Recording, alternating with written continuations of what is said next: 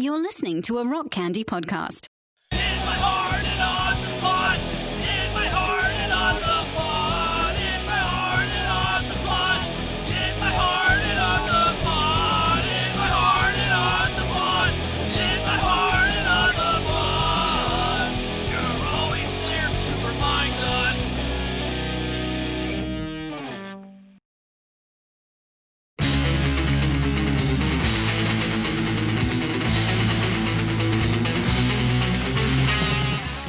Coming to you from Magnified Studios, Magnified Pod presents Pods from the Penalty Box, a nostalgic sampling of skate punk albums from the 90s Christian alternative scene. Join us in the pit. I'm Andrew. I'm John. This is our podcast, and that's our Food Lion.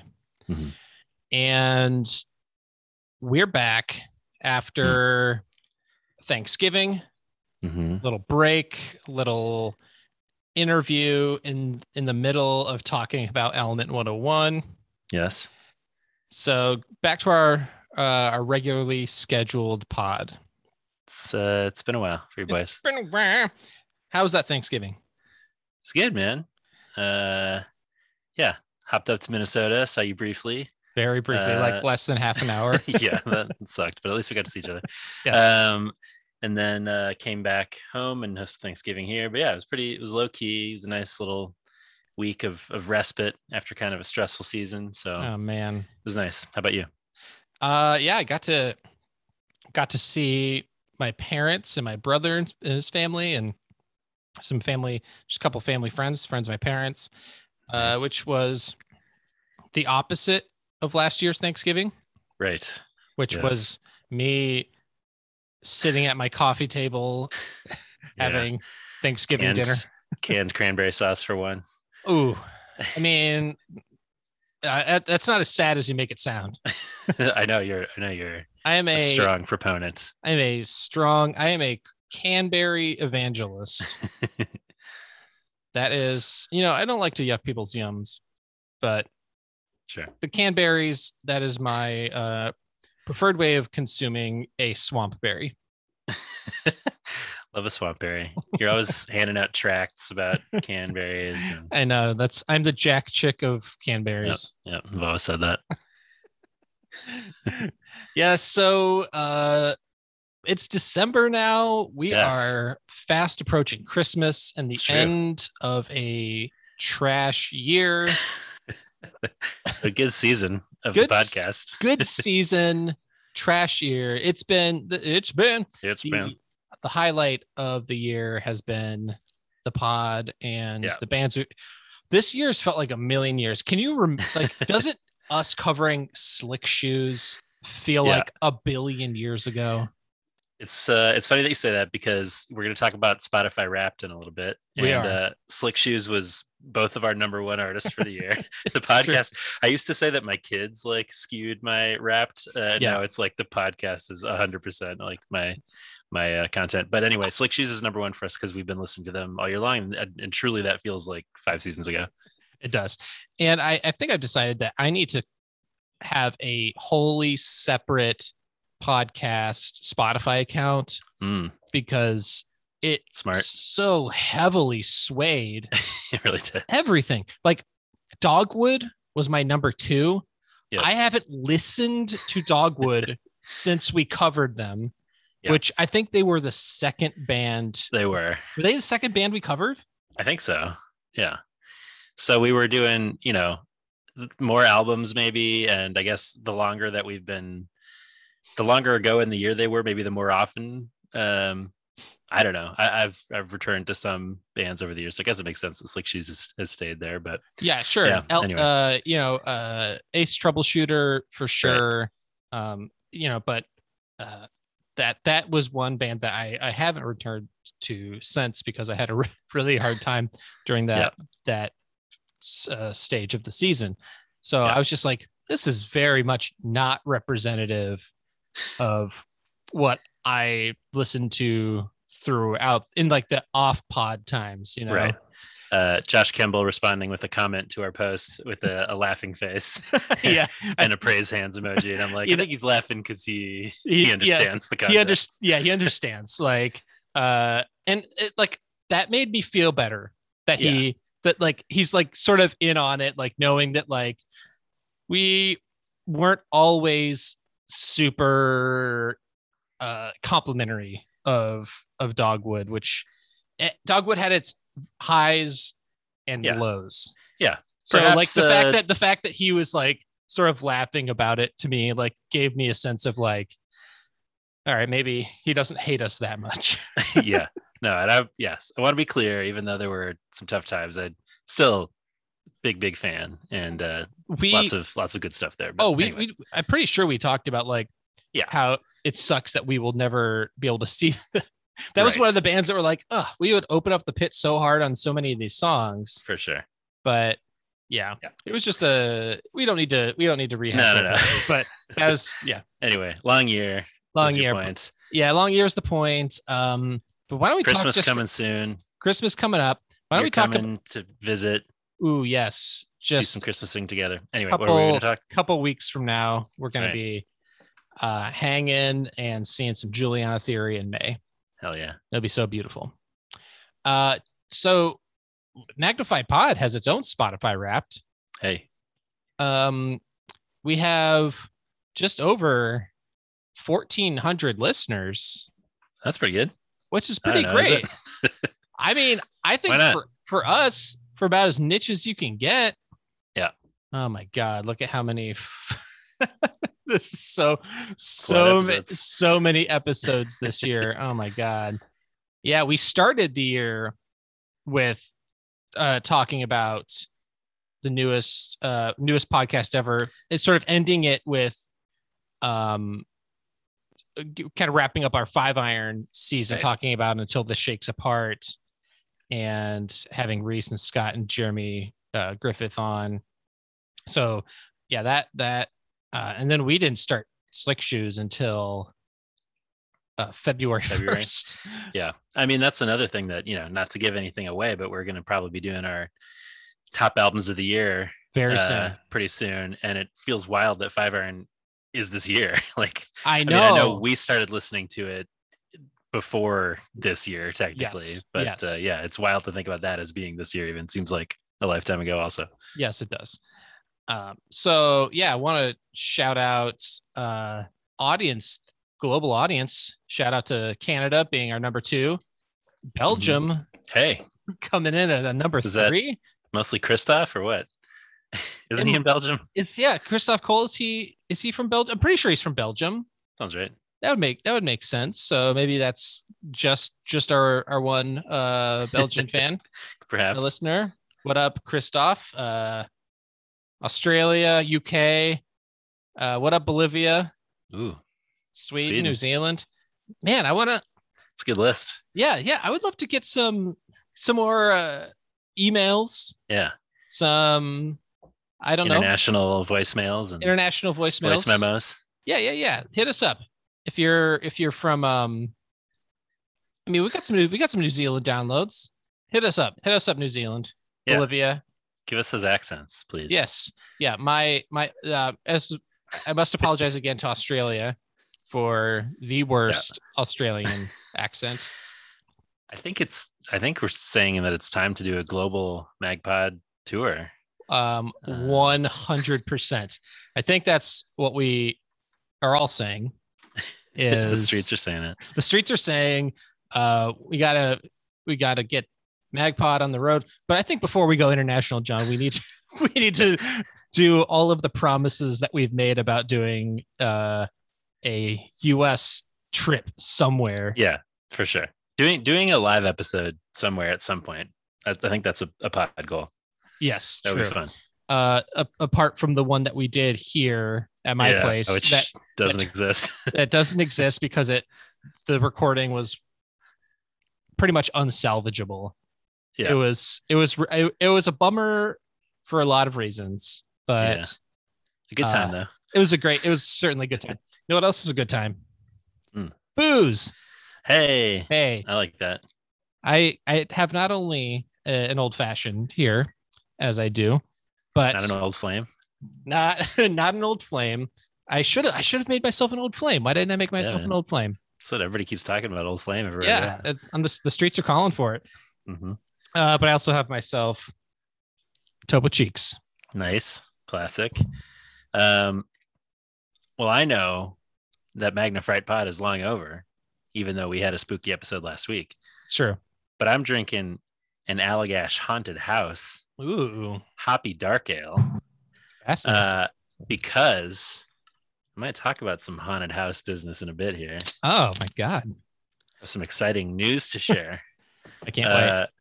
Last night I went to see our dude's Grave Robber Yeah, you did. performing Christmas songs. And let me tell you, you haven't seen Grave Robber until you've seen them play What Child Is This? Was there a shovel? There was no shovel. No shovel. I have a lot of thoughts about this experience. Okay. Because there were, as I texted you, about Yes. 5 other people there, Oh no. which sucks. Although I had texted Jenny that night being like, yeah, I don't know. I would have expected a much bigger crowd for a Christian horror punk Christmas song set on a Wednesday night in Wicker Park. So perhaps with that understanding, maybe wasn't expecting a huge crowd, but it was one of those things where it was like, I felt bummed. They kept kind of referencing it like half jokingly. right. Where he was like, tell all your friends that they should have been at this show too. Tag us and tell them they missed out on a cool show. So it was like, I kind of wish I would have seen them, at the height of Halloween with like a more Right. packed crowd, hearing them actually play regular Grave Robber songs. And the other hand, having them play like a very intimate show of just Christmas songs felt like a very special experience. And also was like good for me in the sense that, I've been freaked out about shows and Right. you had to show your Vax card and wear a mask, but still, that was part of the reason why I didn't end up going to see them when they played in Kenosha near me in Halloween weekend, because I was like, Right. it's in like a dive bar, probably no masks there. It's in Wisconsin. Right. And this was like, I definitely had 6 feet around me and wore my mask the whole time and Right. whatever. But, it was a super fun show. We talked about when we were doing our Grave Robber episode that we saw an interview that Wretched gave where he was like, whether we're playing to like thousands of people at a festival or like 10 people at a dive bar, we try to give the same level of show, and they certainly did. And I could understand if they might have been like, guys, we're gonna like maybe have it be a little looser tonight, but they were going for it, man. There was fog machine. They all had their costumes plus Santa hats on, and like sweaters, like light up sweaters and accoutrement. And You did send me a selfie that you took with Wretched. yes, I did get to talk with Wretched for a little bit. Did you tell him about the pod? I didn't, and I Ah. kind of wondered if Get him on the pod, bro. get him on the pod. I mean, we had tagged him a bunch of times and hadn't really heard anything, so I was like, didn't really want to be like, hey, by the way, but maybe this is just the first step towards a long relationship. But yeah, a memorable show. He started it out at they played at the Subterranean in Chicago, which I don't know if you've ever Oh, been cool. there, but Oh, yeah. it's a rad venue. There's like a little spiral staircase that's Uh-huh. kind of from like the green room or whatever that goes down to the stage. So they started the show with like creepy music playing with like jingle bells over it. And he's like reading a book as he descends the stairs, and he's like, "'Twas the fright before Christmas, and all through the haunted house." That kind of vibe. Yeah. And they just went for it, man. They were like calling us up to the front of the stage and trying to give us a memorable show and making jokes and doing some call and response, even though we were wearing masks and stuff. But it was a super fun time. Hell yeah. They seemed like good dudes. I got some of their hot sauce, which is called I Believe in Ghost, because it has ghost pepper in there. Love it. Now, I largely bought this so that we could enjoy it together, perhaps doing another Hell yeah. hot wing style Yes. portion of a pod when you come visit. And I'm a little bit nervous about it because, ghost pepper, 4 out of 5 on the pepper scale on the bottle there. So could be an intense experience. It's worth it. It yeah. is worth it. Yeah, And no, we got to try it. Man, I love that. I am bummed that it wasn't a more packed crowd. That's always more fun. Yeah. And I'm also bummed that you didn't get to hear any I Believe in Ghosts or I know, man. do any of the whoa whoa whoas with them. Yeah, I know. I'm hoping a more traditional grave robber show is on the way, and perhaps at that point we'll have more established relationship. We can talk the pod. But I got to mention one other thing, which is that I texted you about this too. With this band, First Jason opened, and Yes. they are called First Jason because the lead singer and frontman and guitar player is the guy who played Jason in the original Friday the 13th movie, like the little kid at the end. He's a grown man now, and he's rocking out in his band First Jason. I think almost all the songs are Jason themed as well, and it was just like a great time. This dude is rocking it on his guitar. I sent you a little clip of him. You doing did. It was impressive. Yeah, no, super fun. Really good set. And again, I felt bad because there were like even less people there for his set, and they had a whole thing where it's like meet and greet with the original Jason, and I was like, oh man, nobody's at the table. But they put on a really fun set. So anyway, I had a good time. It was a strange night. I hope one day we'll get to be at a show, as you're saying, that's a little more representative, but I had a really good time. So Yes, I am so glad that this happened. I was a little bummed when you weren't able to make it to the other one, but I feel like that was the right choice yeah, to make. Yeah. But I also went to yes, my first show, which since- also had grave in the title. absolutely Couple It- spooky boys. Yes, it's a couple spoopy boys hitting up the graveyard. Mine was a graveyard club, and Yes, they played in Turf Club, Turf Club in Minneapolis. St. Paul. Oh, is Turf Club in St. Paul? Yeah, just over the border, kind of. Okay. Yeah. So Turf Club in St. Paul, it really gave me a vibe like the old Double Door in Chicago. Yeah, great venue. Great venue. It was another one of those vaxxed, masked situations. So I totally felt fine. Like I wasn't necessarily like, it wasn't like packed. It wasn't a sold out show. Okay. But yeah, and I was sending you like updates throughout the show, and it was really fun. Yeah. And they did a cover of 99 Red Balloons. Cool. And there is like a kind of a dual vocalist situation, and like one of them is a female vocalist, and so she did the 99 Red Balloons. Nice. And it would just sounded awesome. So they're a sort of a spooky adjacent band. They don't really sound that spooky, but they have No. spooky content. They're very bleepy bloopy 80s Yeah. kind of Synth-wavy. synthy Yeah. vibes. But I was very into it. Yeah. And just the other night I went to my first movie. Ooh. I saw French Dispatch, Hey. Wes Anderson. Yes. Very delightful. It's been a while since I've while. seen a Wes Anderson film, and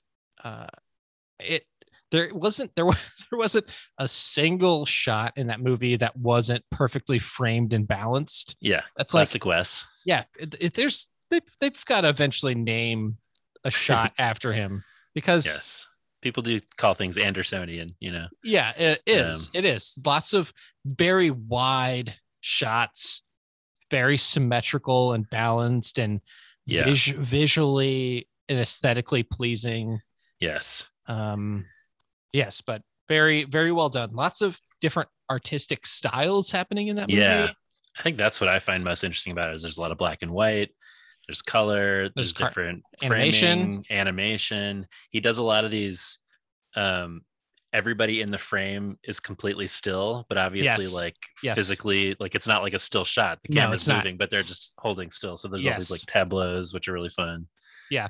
Yeah. I found it really interesting. Yeah, they also, it was everybody's holding still, but it's an action shot. Right. So the you have camera's somebody, moving. you Yeah. have someone who looks like something is like flying through the air. Right. So good. Yeah. So really, really clever. So I enjoyed it. Totally. Well, those sound like good. I mean, those are Johnny Potts approved first show and first movie 100 experiences. Yeah, I'm going to see Over the Rhine this weekend. We're going to see that show. I have tickets to like 4 shows in spring. So hopefully all the stuff. Yeah, we got the Omicron coming our way. Who knows what's going to happen, but I would love to be able to actually go to all these shows. So yeah, me too. I bought tickets to a Jeff Rosenstock and Catfight show next Hell yeah. year It's gonna be good. at First Avenue. Yeah. So that'll be my first ska show in when did I saw 5 Iron in Michigan with Danny Stairs. Right. Boy, that was a while ago. I can't remember if that was 2018 or 2019. Probably. Oh man, it's been forever. Jesus Christ, dude. I don't know. I have no idea. What is time? No matter. So moving on. Yeah. We got to shout out our boy Jason from Yes. Unoriginal Vinyl just today. As you're listening to this, I don't know what the current status of the I this meant to record check is. this. I'll check it out while you talk. I have it up right now. Okay, great. So, Unoriginal Vinyl, Tooth and Nail Records just dropped 2 variants of Goaty Hook's Sumo Surprise. Hey. And so one of them is sold out very quickly. As of right now, there is a white variant still available. Oh, man. People snap it up.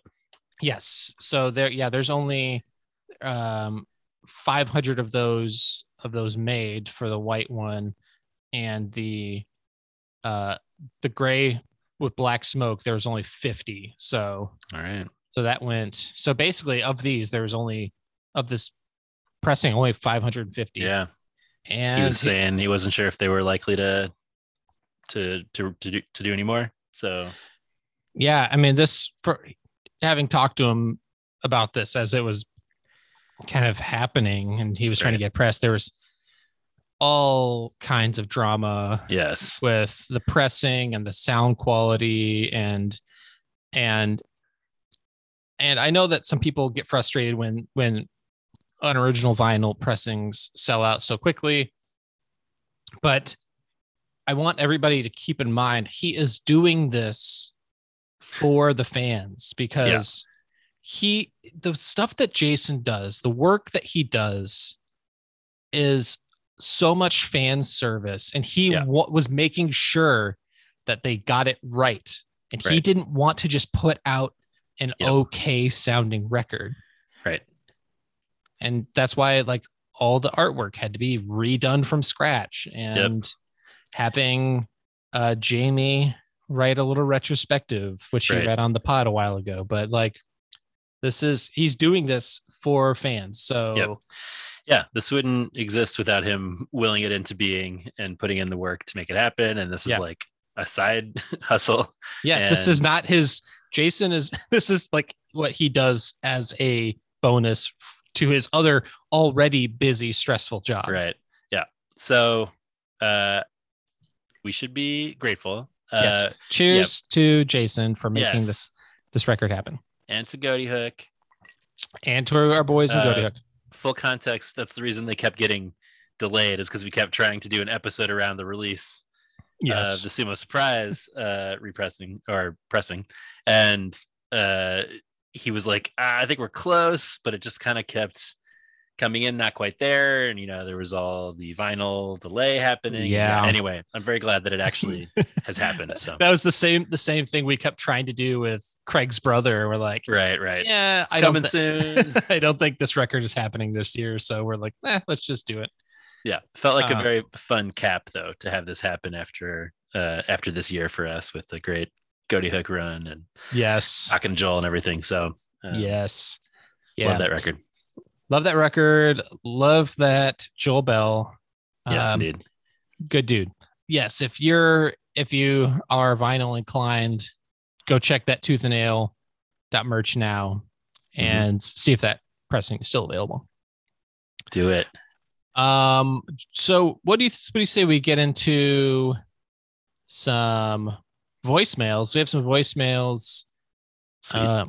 that are from a couple of weeks ago. It's back from when we were, I think, this is all pre-Thanksgiving. So Sure. I guess this would have been after The first Element episode, maybe? yeah, post First Element episode. We got, and then we have a very special Ooh. submission, we'll just say. So we got some Danny Stairs. Hello, my beautiful lads. This is your boy, Danny Stairs. Just got through this week's episode, kicking off Element 101. I got to say, I really enjoyed their songs. Probably it was because there was such a heavy MXPX feel to a lot of them, and to those that didn't have it, it was a heavy Slick Shoes type feel. So it was very comforting, I guess, to me. I was aware of them back in the day from different comps. Specifically, I remember them on some Happy Christmas, and I know I had heard a couple of other things of theirs, but at the time I wasn't into female vocalists. There's just a misogyny, purity culture type thing, I think. Sure. Because there's, I was just a young asshole. Thank you, evangelicalism, for making me such a wonderful person. Anyhow, I really enjoyed it. I'll probably try to hunt this one down for my own collection. I wouldn't imagine it's too difficult to get your hands on an Element 101 CD. Just to have, because I really enjoyed it and throw it in. It's kind of like a girl singing MXPX. So that'll be fun. Anyhow, looking forward to next week. MagPod for life. Thanks, buddy. I appreciate you, Danny, always being willing to point the finger at yourself and your past positions and naming that. So understand that. Yeah, I mean that's certainly something we said about the first record, was plenty of MXPX-y, Slick Shoesy hooks to be had. Future Plans Undecided. Yes, I don't know. I'm curious how difficult it is to, this 20-year-old Christian. This isn't like an MXPX record where there was like multiple pressings of a CD. There was like their not demo, but their independent release, and then the one Tooth and Nail one. So looks like $6 multiple places, fairly readily available. Perfect. Your eBays, etc. So perfect. All right, John, live fact checking me. That's right. No vinyl pressings of any Element records, as far as I know. But, no, don't think so. Never know. All right, we got Matt Jones. Hey guys, it is your boy Matt Jones calling from Mount Vernon, Ohio, where people still proudly display their flags, thinking that Trump will take office as of 2020, even though it's almost the end of 2021. Also, the proud place where if Kyle Rittenhouse was walking down the street, I think this town would probably throw a parade for him. Gross. But anyways, I digress. I wanted to, you guys had mentioned Rackets and Drapes. I think that's the name correctly. Yeah, they were like a Christian death metal. And I mentioned in previous messages that I worked at Family Christian stores. Yes. And part of the Family Christian folklore, I don't know if somebody told me this at the store or what, but right around the time of the Columbine shootings back in '99, there was a rumor going around that Eric Harris and Dylan Klebold had actually attended a Rackets and Drapes concert right before the Columbine shooting. And I don't know if there was any truth to that. I don't know if you guys had heard that at all. But it certainly reminded me of that story. Anyways, I appreciate everything you guys do. I look forward to your podcast every week. You always bring back some really great memories. You'd mentioned the Cheapskates compilation. I remember buying that, and I remember loving it, and I remember being introduced to so many great bands. So thank you for those memories. MagPod for life. Keep doing what you're doing. Bye-bye. Thanks, Matt. Matt Jones, what a sweetheart. Good dude. Yeah. Yes. What you say is correct. We heavily get into that with aforementioned shadow producer Jason in our Patreon episode on them, as well as Savior Machine.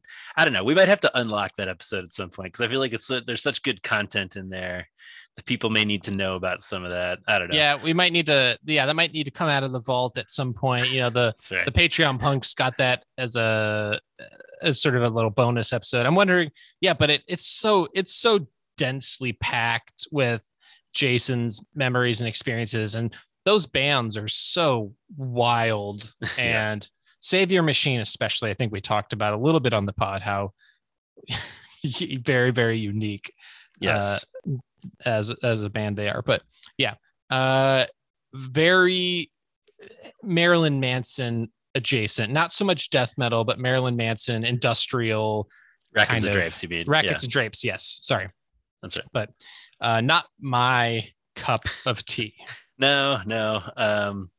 And yeah, I mean, Jason pretty much confirmed and went into great detail about how that anecdote about the Eric Harris and Dylan Klebold being at their show and the many like kind of complications surrounding that. Fascinating conversation and a fair amount of bummers in there, but also some really interesting stuff. Yeah. We'll have to put that one out at some point. Maybe not in the Christmas season. No. It's too. I don't want to bum people out right before the holidays. We got one more voicemail.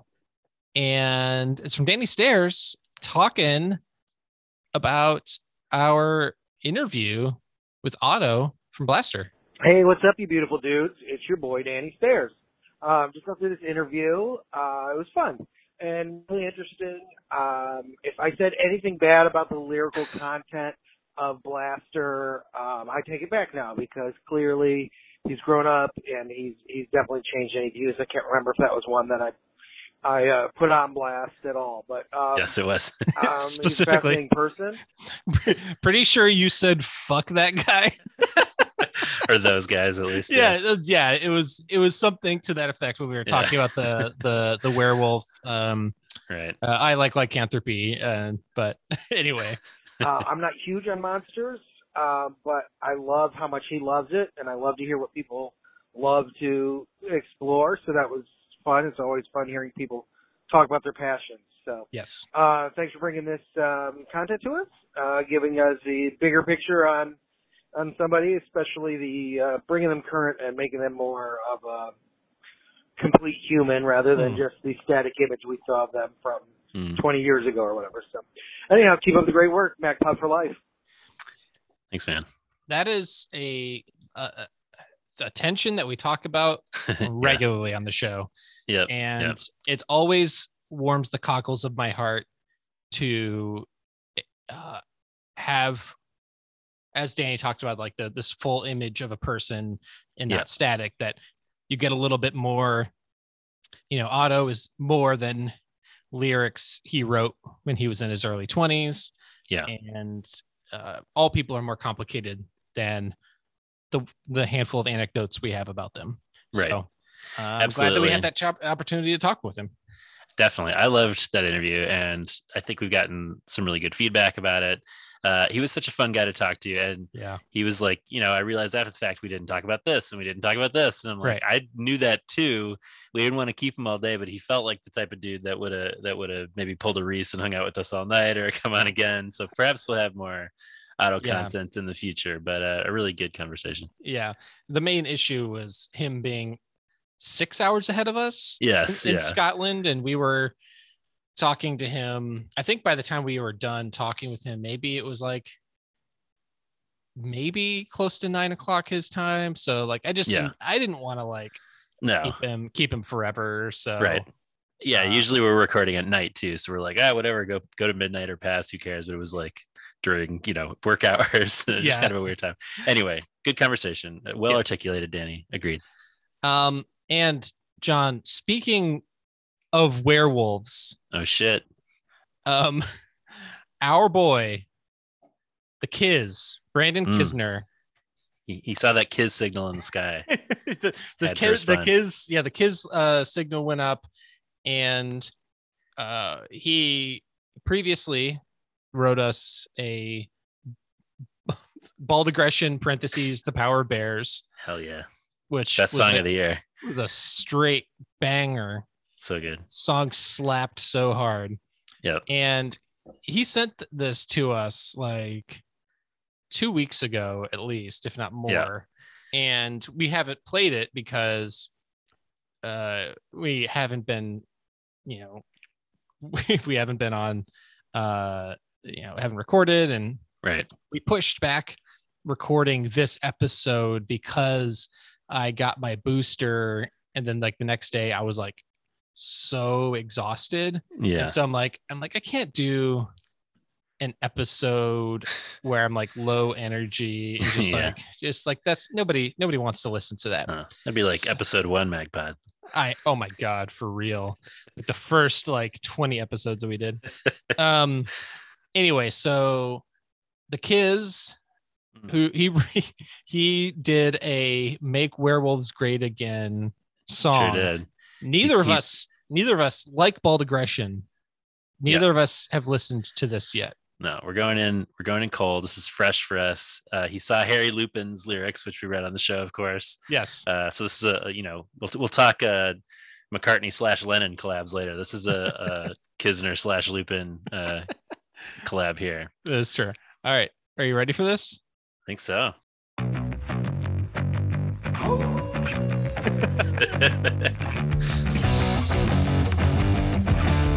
Yeah.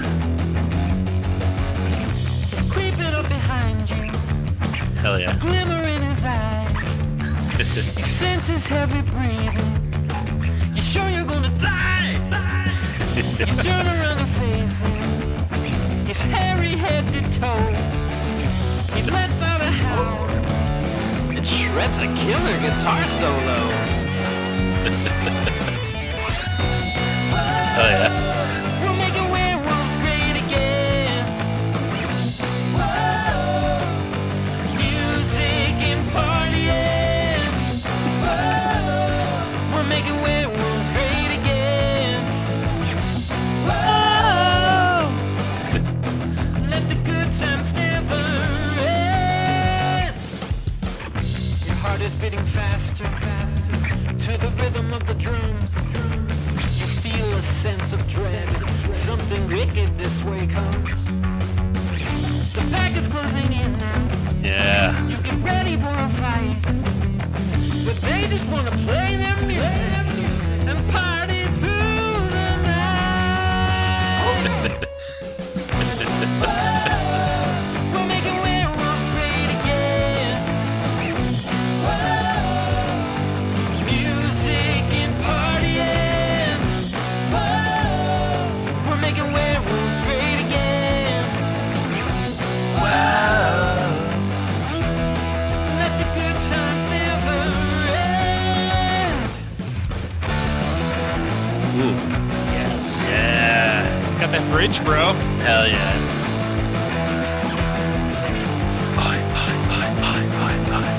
There's a full moon out tonight. Yes. Werewolves never fight. And though they are a scary sight, they're gonna make you feel alright. We're making werewolves great again. Music and partying. We're making werewolves great again. Let the good times never end. Oh my Yes. god. I love it so much. 2 for 2. It's a Oh, Kiz. absolutely. It's coming through. Undeniably catchy as hell. Oh, Our man just he's got an ear for just like the hookiest, man. catchiest songs. Hell yes. Well done, my friend. Well done. So good. Harry Lupin, I assume we're in even worse legal standing now that the Werewolf Reclamation Project song has been released, but we don't have that original song, so I'm really happy with this outcome. Unbelievable. Yeah, we still don't know who Harry Lupin is, but We sure I don't. can only assume that their real identity is incredibly pleased with this turn of events. So thank you, Brandon. We'll post this so folks can hear it in the wider world as well. But fucking unbelievable. So good. I'm so happy about that. So impressed with him. He's also like, I threw a bridge in this time because I missed that last time. And I know John, I wanted to put one in there for John. I was like, hell yeah. That bridge did not disappoint. That was that ruled. Killing so it. Good. Making werewolves great again. When we start I keep forgetting the name of the Unbelieving Vegans. Unbelieving Vegans. We'll incorporate the Werewolf Reclamation Project into our work. So just again, going back a little bit to, since we're on the topic of all things spooky, talking Halloween, talking Blaster, talking all sorts of spooky things. We got to talk candy. Oh yeah. And we got to talk about Sour Patch Kids, because there's something somewhat of a controversy. Yes. Jen Mandigo, Dr. Chad, yes, has in the past made the claim that the Super Sour Scandinavian Swimmers by Trader Joe's are the superior candy over the OG Sour Patch Kids. Right. And we both took umbrage with this. Yes. In our experience, we're like, oh, undoubtedly the Scandinavian Swimmers are good. No one is denying that. Sure. But better? And so, spurious claim. Very spurious. So I went to Trader Joe's not that long ago, and I saw, oh, there they are, the Super Sour Scandinavian Swimmers. They had a bag, and of course I needed, that's right. Get my chewy boys. Yeah, you gotta get your little boys. Gotta get my chewy boys. Just on feel alone, you can already tell that the Sour Patch Kids are firmer. Well, so we had this talk, right? That after more discussion, she drilled down on the fact that she liked that the Scandinavian Swimmers were softer. Yes. And we were both saying we're not sure if that's what we want out of a little sour boy. Yeah.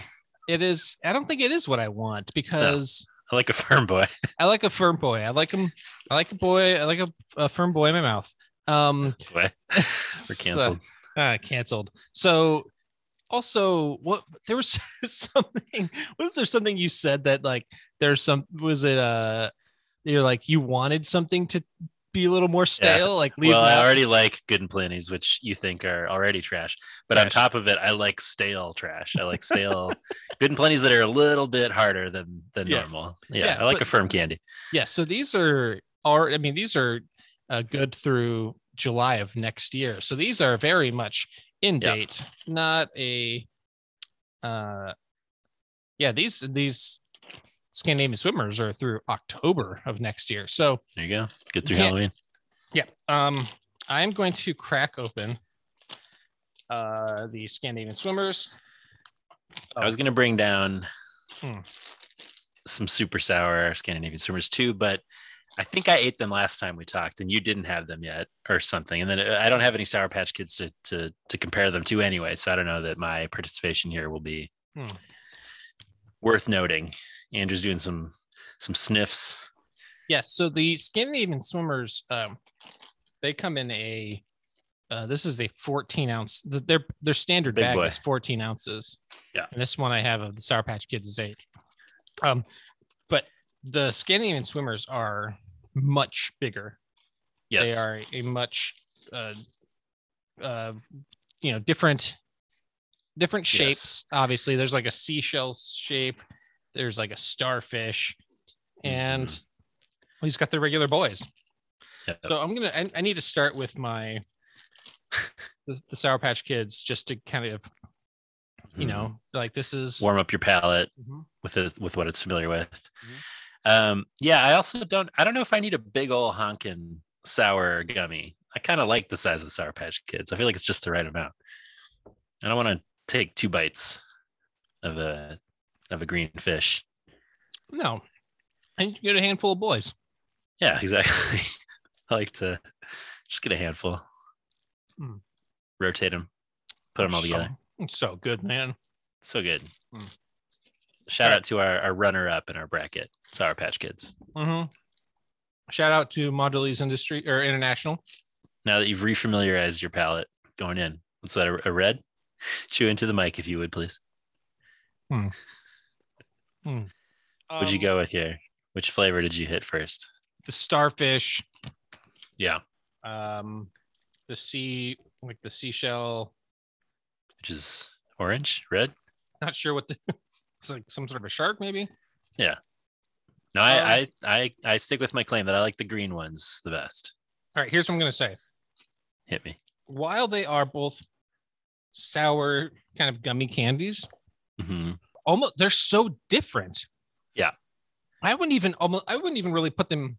I mean, they're sour gummy and they're both like sour gummies, but the Scandinavian Swimmers almost they have such a softer chew to them. I don't know. I think of them almost like not a gumdrop. What am I thinking of? Well, the Scandinavian Swimmers are the non-sour ones are like Trader Joe's take on Swedish Fish. Right. They're kind of the consistency of Swedish Fish, right? They're softer than Swedish Fish. Yeah, that's true. Yeah, I don't know. I like it, but it's just not. It's not up to Sour Patch level for me. No. I kind of think of it'd be like if someone made Skittles, and they made like a large Skittle. Right. Like, I don't need a large Skittle. No, I don't need that. I like being able to take a Cram handful a bunch in your mouth. A handful of Sour Patch Kids and throw them at the same time, multiple flavors. Kind of hard to do that with Scandinavian Swimmers. Nah, doesn't work. Doesn't work as well. Sour Patch Kids are the winners for me still.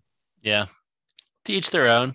But for us, we're sour boys. Am I going to eat this entire bag of Scandinavian Swimmers? 100%.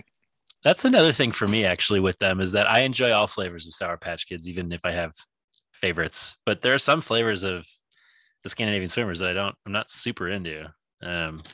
So anyway, I don't know if that's really settled anything, but it was scintillating content regardless. Yeah.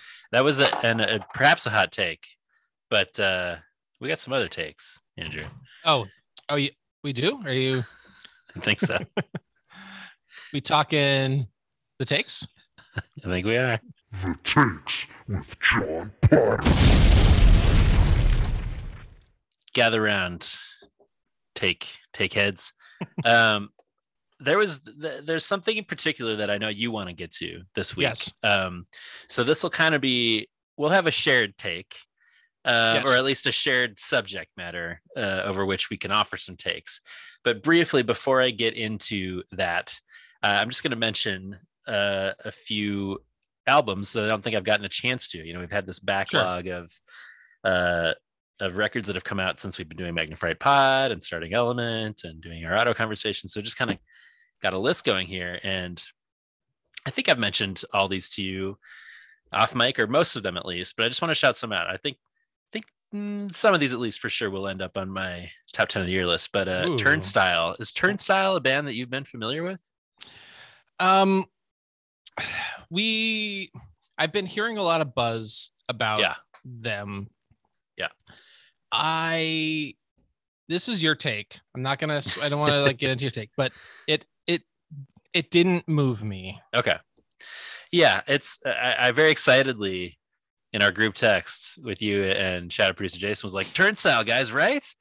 And Jason was kind of like, meh. Summit Furnace Fest, and that was fun, but album not so much. And you didn't respond until you responded just now with saying it sucks. That is not. I know. Anyway, for those of us with good taste, we really like this album. I'm just kidding. This album, Glow On, which came out a couple months ago. They're a post-hardcore, I would say, band from Baltimore. I've been aware of them, but never really dove into them until this record. Because, like you're saying, I've heard so many people talking about it, and I'm really into it. I like the sound a lot, and I kind of agree that on the first listen I sort of found a couple songs that I was into, and I was like, well, overall I don't know if it's as much as buzzworthy as I'm hearing. But then I really just have stuck with the record over the last couple months, and now I'm very on board with the vibe. I don't know, it's kind of that like at the drive-in style vocal going on with like hardcore elements, and they're sort of doing some more sort of chilled out psyche things sometimes, but sometimes they're going hard, and I really like that mix. So anyway, Glow On, Turnstile album, Into It. Low, one of my favorite bands ever, from Duluth. Their new album, Hey What. I can't remember if I've talked about this on the pod or not. Not this album. It's a wild sounding record. Like I my couldn't favorite get through the first song. It's out there, man. Yeah, it is. And they've always kind of pushed the envelope in different ways sonically. They're not a band that is for everyone. Sounds like a band that Pitchfork would love. Which is like right up my alley, and for you, you're like this fucking. Hey, is this an album that is like really hard to listen to? 10 out of 10. Is it an album that rules and is one of the best of the year? Yes, 10 out of 10. But it's weird. So they started out as this label, slow core, very slow, very kind of quiet. These beautiful harmonies between this husband and wife duo, Mimi Parker and Ellen Sparhawk. But over the years, they've gotten just increasingly aggressive, and not necessarily in terms of like fast, but just like really pushing weird sort of sonic landscapes. And this is a very noisy record. And I love the vibe that they're on here, but as Andrew's saying, may not be for everybody. But I think really cool stuff going on there. Sleigh Bells record, Texas. Have we talked about this at all? No, I don't think so. I was a huge fan of the first Sleigh Bells record, and then every subsequent album, like 3 more or something, I just haven't really. I felt like they weren't up to the level of the first record that I liked a lot, just kind of more doing the same. But this new album, Texas, is really, really hitting me in a way that is comparable to the first album for me. I feel like there's a variety of styles. It's doing the stuff that I liked on the first album. I'm going to see them in spring because I love this record so much. Anyway, I'd be curious to hear what you have to say about it if you get to take a listen. Anyway, Texas, new record. Last one, Makthaverskan. Have you heard of them? Mm-mm. They are a Swedish post-punk band who I can't remember if I've ever mentioned them on the pod, but their second record, which is just called Makthaverskan 2, is definitely the one that I know best and like the most. But they have a really cool sound, kind of post-punk, as I said, female vocals, sort of doing a new wavy jangly thing, but certainly punk elements. It's sort of like pretty, but also kind of like sharp and echoey. And anyway, this new record, very into it. Along those lines as well, it's called I believe, tell me my Swedish is bad, but Fjäralting, which I think for everything, Fjäralting. Anyway, Makthaverskan, check them out if that sounds interesting. So anyway, wanted to shout out those handful of albums. Yes, as my first take before getting into the second, which is we want to do some talking about Get Back, the new Beatles documentary series. Yes.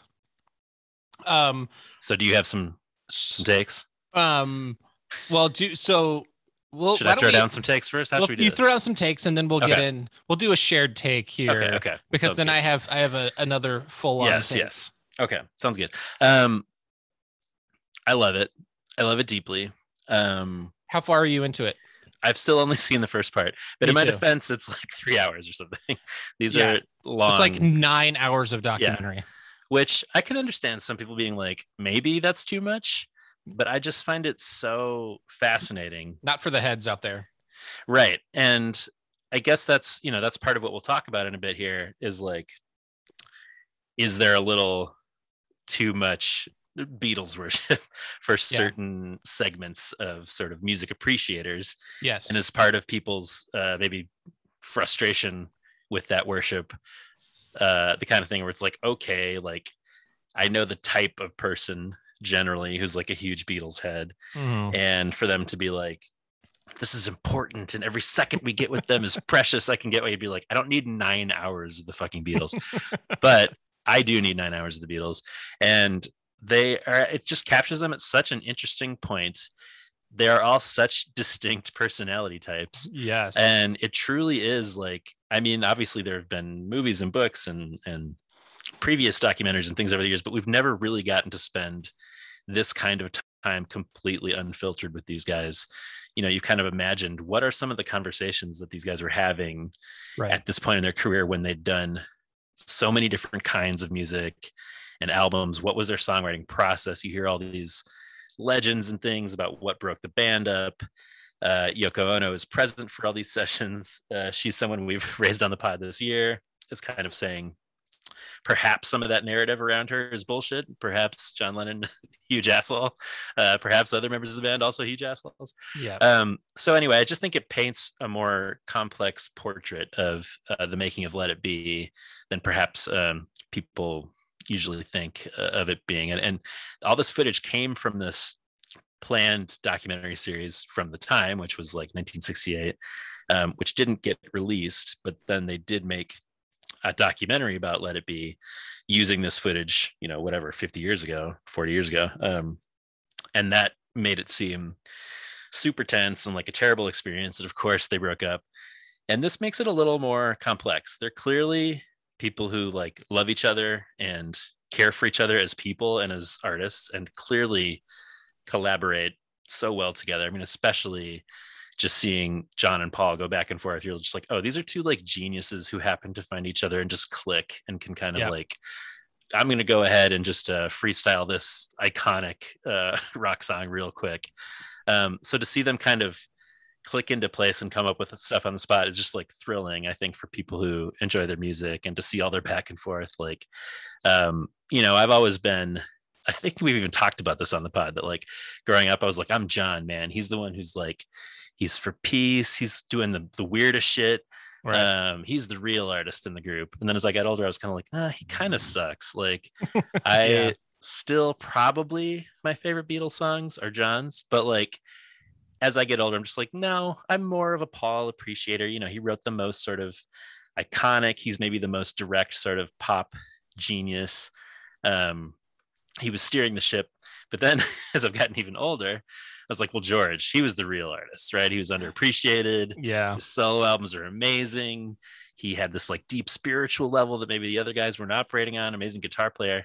But even in this, he's like, you know, although I understand him more than the other two, where it's like a lot of ego, he's kind of an asshole too. And maybe understandably, like being frustrated with like, he's trying to get some songs on the record. He's got these two guys who have very strong opinions about things. And then I finally landed on this documentary series with like, no, I'm Ringo, which is like the most boring answer. Nobody wants to be Ringo. His songs are the worst Beatles songs, but he's like, he's got to be a 9, right? Oh, 100%. Just rolling like, with everybody. He rolls with everybody. He just doesn't rock the boat. He doesn't speak up. He doesn't like get involved in any of the tense stuff. He's more like, he's behind a drum set, just like letting he's almost just like I'll drum when you need me to drum, but I'm not, otherwise I'm just back here. Right. And an extremely talented drummer, and maybe like unfairly pegged as like the least, you know, musically genius of the group. But I think that's a fair assessment, and he probably knows that too. But it's kind of one of those things where you kind of accept like, okay, I guess I'm Ringo. But even that, like, I mean, a fascinating guy. And I think probably that is what I would do in the situation, is sort of like maintain relationships with all of them if I could, and sort of not blow things up. And, you know, even Paul, who people traditionally think of as sort of being like the steady hand, is like, he's kind of the one who's causing all the drama. You know, there's, that was something that was interesting, is watching, like, you know, a lot of people talk about like the tension between, like historically we talk about the tension between Paul and John. Right. But like, I saw so much tension between Paul and George in this. Yes. And like so much like sniping. Yes. Like little like comments. And, you know, while George, while Paul was like, you know, kind of standoffish and kind of a prick, George was like, very much poking the bear. Yes. Like he was like saying things and he was being passive aggressive, like Yes. so passive aggressive. Yeah. He's And- like, I'll play it like that if you want me to. I won't play at all, whatever you want. Just like, well, that's obviously not what you want. Or them being talking about what they'll do at this TV special for like hours, and then just being like, I don't think we should do it. I think that's a bad idea. Yeah. So anyway, clearly in a frustrated place. Yeah, there's lots of and then like one of the guy who was one of the producers of this like kept pitching all of these awful ideas. Right. I think we should go to where did Libya or somewhere? Yeah, just like playing like on this The Coliseum or something. like this, like right next to the water. And I'm like, Right. oh, this is all, and like nobody wanted to do it. Like he just like kept pitching it. He essentially be like, well, what if like we went back to that idea that someone had about like, Yeah. and they're If like, for no- let's just like bring everything over on a boat. It's like this, So is, weird. this is a terrible idea. Apart from like all of the musical aspects of the series that there are to appreciate, about how songs come together in general, how like the most celebrated maybe band of all time was putting together their songs. There's just completely separate from that the whole idea of like relationship dynamics, or like meeting, how things go in meetings and how people relate to each other. Because what I kept thinking about during it is the year that I lived in community when I was at Sojourners as an intern. Right, we were doing right. like all living in a big house together. Well, not a big house, but a house together, and too many of us in a house, and having group meetings to decide, grocery budget and stuff that week. And like anybody who's in a band knows that a little bit, but this felt so much more to me like a intentional living, tense, difficult conversation. A lot of this stuff. So anyway, Also keeping in mind that these guys were all like in their late 20s. It's so wild. Yeah. So they were still so young with all the money in the world and such egos and like such genius at the same time, with such strong personalities, all of this clashing together. Yeah. So and then you add to that the fact that they were trying to make an album from scratch in like 2 weeks. Doesn't make sense. And they did it. And they did it. And they created like, and they just like, oh, let me just like write the riff for Get Back Here really quickly while we're waiting for John to get here. Yeah. It's wild, man. It is wild that they just pulled, it's like that Paul just like pulled that out of nowhere. Yeah. But, okay. So to the larger point of all of this, the sort of like the fetishization of the Beatles and of this era, and the sort of what I hear so much from the kind of the boomer era or the Gen X era of like generations, the Gen X generation, that this era of music was sort of like when music was its best. And the Beatles have touched all music that came after them because everybody was influenced by the Beatles, and they're the best band. And then you look at a boomer rag like Rolling Stone that puts out their like 500 greatest albums, and it's always just like Abbey Road and like the same stuff all the time. And it, I remember did you ever see that Jeff Buckley live performance that he did in Chicago in the 90s? I remember like seeing this around, but I don't think I ever actually watched it. Dude, you have to watch it. I should watch it. It is unbelievable. Jeff Buckley was just such and just like another vocal and musical genius that was gone too soon. Yeah, and definitely. I remember there was a watching this, I don't know, maybe 15, 16, it's been a long time, many years ago. And he was talking shit about essentially that era of music. And I can't remember if he like name checked the Beatles specifically or just essentially saying like, fuck that era of music. Good music is being made right now. Right. And he like made the point of saying like art and music is happening right now too. Yeah. And we can't just like only look back to that music as if like it's untouchable, or these people are gods, or they're geniuses and whatever, and that's the only thing that matters. Because like people get so hyper fixated on the era that they came of age in, and they Mhm. just get stuck there. And Yeah. I have really, and it's so easy to do that. And like I've actively Hence fought. this podcast. Yes, exactly. But like but we also we talk about Yeah. so much new music that we're listening to, which is why every year we're like our favorite albums of the year, because we're still like, it's easy to fall into that trap of whatever era of music that you loved as a 12-year-old. But Yeah. there is so much challenging and fun and interesting and exciting music being made now. Yeah. And I don't know, it's why I get really upset about people that shit on Greta Van Fleet, because they have this, people are like, oh, Led Zeppelin, they're Mhm. no one could ever criticize them, or anybody who ever does that style of music is clearly like, I don't know, it just feels like it's an era that people have encased and enshrined, and it's untouchable and perfect, and nothing can ever top it. And I just reject that, while at the same time I can still admire the artistry of Yeah. these very complicated people. Yeah, we were talking about this off pod a little bit, but like I'm continually having to sort of remind myself of the idea of like who determines what the best quote unquote art is, Right. There's always been a sort of gatekeepy element, as we've talked about, where like these canonical works of music and art and film and whatever, usually the people who've come up with those lists are the Rolling Stone equivalent of whatever field it is, where it's like middle-aged white dudes who decided this at a certain point and kind of never going off from that.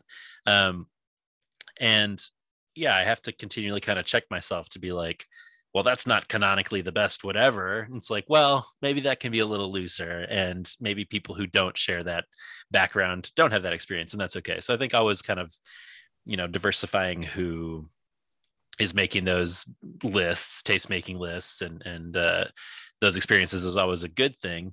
But as I said, like, I do think the Beatles are worthy of those sort of best, awards or whatever you want to call them that they're always receiving, because and Get Back is such an example of that. And we're like, these guys are geniuses, and the music they made is incredible, and their work is still so innovative, and they made all these albums over 10 years. Yeah. As you said, none of them are even 30 yet. They've done just like so many different kinds of genres in those spaces, and move back and forth with each record. And we were talking a little bit about this on the Discord, that for me, Revolver is my favorite album of theirs, and a few other people were saying the same thing. And I think it's because like some of those songs, if you put them out today, would still sound like fresh and new and interesting. Yes. So anyway, just like I completely agree with you, while also being like, but the Beatles are probably the best band of all time, which I know makes people upset sometimes. Like, we also need to recognize the influence that Absolutely.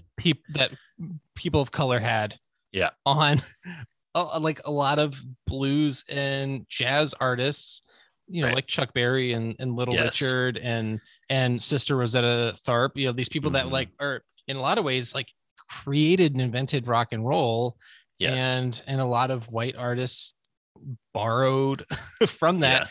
And like very much people, members of the Beatles and Led Zeppelin and even George Harrison got sued for ripping off black artists for his All Things Must Pass record. And totally. And like, so like lots of people have influences, like that's totally fair. But like, again, like that would be like every generation criticizes the music that comes after their generation. And, you don't have to look too far from punk fans being like, oh, the pop punk now is, it's not as good as what was coming out in the 90s or whatever. Right. And it's like, well, maybe this isn't music for us. Like that does, Right. but that doesn't Yeah, right. necessarily mean to like it has any less value or it's less artistically valid or whatever. Yeah. So I bump up against some of the hero worship of Beatles, I think, just because I have a hard time these days after doing the pod for as long as we have, that putting anybody or anything on a pedestal leads to all kinds of problematic things. Yeah. So, And all four of these guys were cheating on their wives and assholes to each other. And but it's a great point that like Let It Be in particular, maybe because they didn't have a lot of time and we're kind of going back to square one of playing in a room together, we're defaulting back to a lot of the kind of stuff that they were into when they were growing up, which was, as you're saying, Chuck Berry and that kind of stuff. And perhaps the Beatles achieved a level of notoriety that the black artists who they bit from in the first place didn't until much later. You saw them like just like riffing and just jamming and playing with the artists like Chuck Berry while they were just fucking around. And so clearly they were aware of all of that.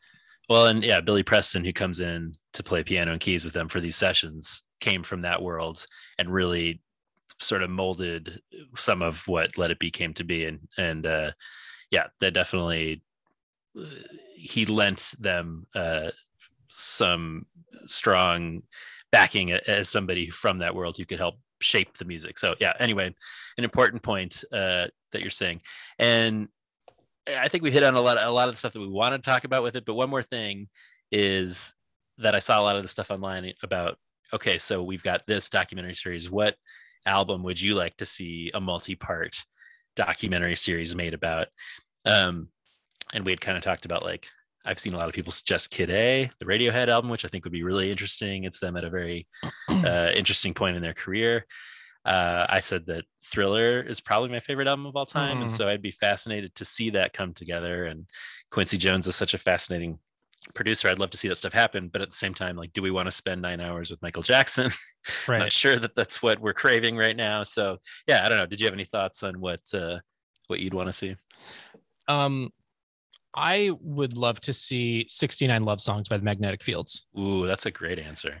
I mean, can you think like how many of those songs, like I'm curious how many of those songs Stephen Merritt like maybe wrote like in the moment, spot. The spot, or just jamming out in the space that they were playing. And I would love to see. I mean, I feel like there is some footage of that, but like that kind of in-depth. Yes, I would love to see the dynamics of Stephen Merritt with the rest of the band, and just see more of how his mind and writing process is. Absolutely, that's a great answer. And I think we've even talked about this on the pod before, that like, okay, it's an incredibly ambitious 3-volume set of 69 songs, and somehow they're all like incredible. Like the vast majority of those songs are really, really good. So it's like, how do you do that? So anyway, good answer, good takes. You've got one more. Yeah, there's one thing I just coming up. Yeah, there's one final thing I want to say to kind of cap off this. You have some takes? I do have some takes. The Takes with Andrew Phelan. All right, so just kind of going from talking about the Beatles a little bit, I want to talk about the 2022 Grammy Awards. Oh boy, Grammys. Not a good outfit. No, it is not. Because again, talking about rock, this year is very weird. It just seems so arbitrary that what categories have like 10 entrances into the categories and what have like 5 or whatever. It just seems incredibly arbitrary how many are in which category.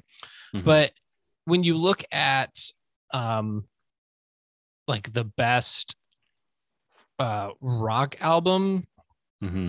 category, you're like, again, another example of how out of touch Yes. the Grammys are. And again, like sort of Rolling Stone, Mhm. best rock performance, AC/DC. Yeah. What are they doing there? I didn't even know they put out an album. Yeah, they did. Yeah. Cool. Black Pumas, which Never heard of him. Chris Cornell. Okay. Fair. I mean, sure. I guess he had an album that eventually that did come out this year. Yeah. Posthumous recordings. Posthumous release. He died 4 or 5 years ago. I think 2017. Deftones Yeah. and Foo Fighters. Yeah. A lot Fine. of these legacy artists. Yeah. And to say the best rock performances of Yeah. 2021, one of them includes AC/DC. Yeah, that sucks. Come on. And like metal performances, again, another like Dream Theater, Deftones again. Like I love some Dream Theater, but to say that there were really no, like, let's kind of move out of bands that are like 30 years old or 40 years old, because Dream Theater is old.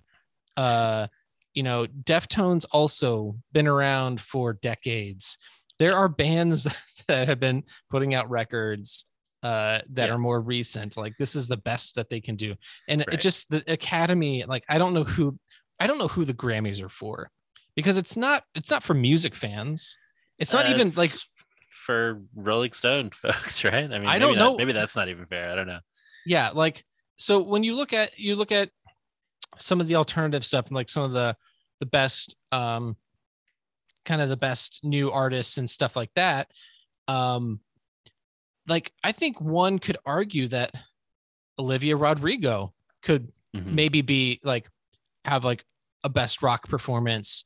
Like, a lot of those songs on Sour are very guitar driven. Certainly. Like, I love that alternative. You got some Halsey, you got some Japanese Breakfast, Saint Vincent, so you're having some female artists taking up the alternative. I still think Olivia Rodrigo could also fall into alternative. And again, this gets to like, what are these, like, also Bo Burnham didn't qualify for best comedy record. Like, I don't understand. Yeah, it's weird who these are for, what makes the categories, like, yes, it's all very weird. And also, like, Marilyn Manson is also, like, it was nominated because he was like on like a Kanye song. Yeah, I saw some headlines that were like, we're not taking people's personal lives into account or whatever. Right. Yeah, that was like the president of the association or whatever. I'm just like, cool. Still read the room, maybe. I don't know if we need a Marilyn Manson award ceremony right now. Yeah, I don't know if we need to be giving, or like even Louis C.K. Like, I don't know, like, we need to be like, I don't know. It's all like, yes. I'm still not over Kendrick losing to what's his name? We can't even remember his name. Yeah. I'm gonna pop some tags. Yeah, why am I blanking on his Macklemore. name? Yeah, I'm still not over Kendrick losing to Macklemore for Good Kid, Mad City. And surprising we can't remember Macklemore's name, but we remember Kendrick's very easily. Well, what has Macklemore done since then? Nothing. He's like disappeared. It sucks. He steals that award and then disappears.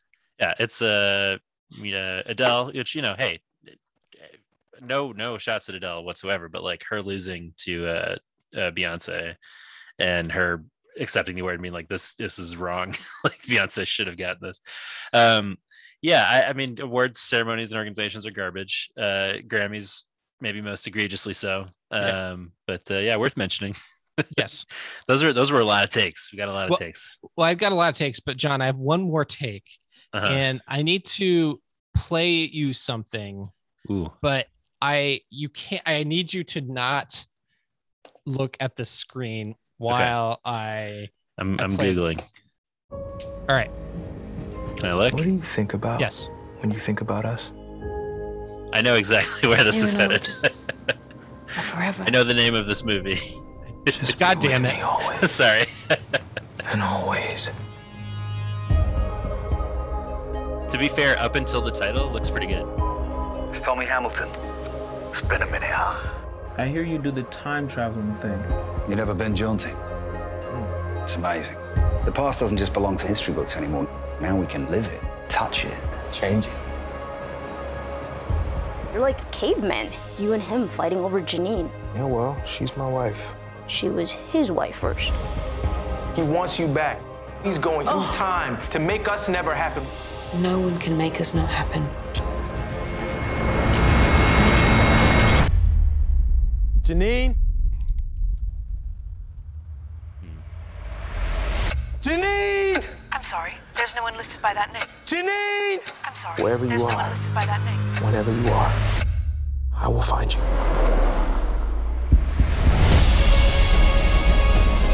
From the Academy Award winner Time to of change our timeline. 12 Years a So we Slave. never met.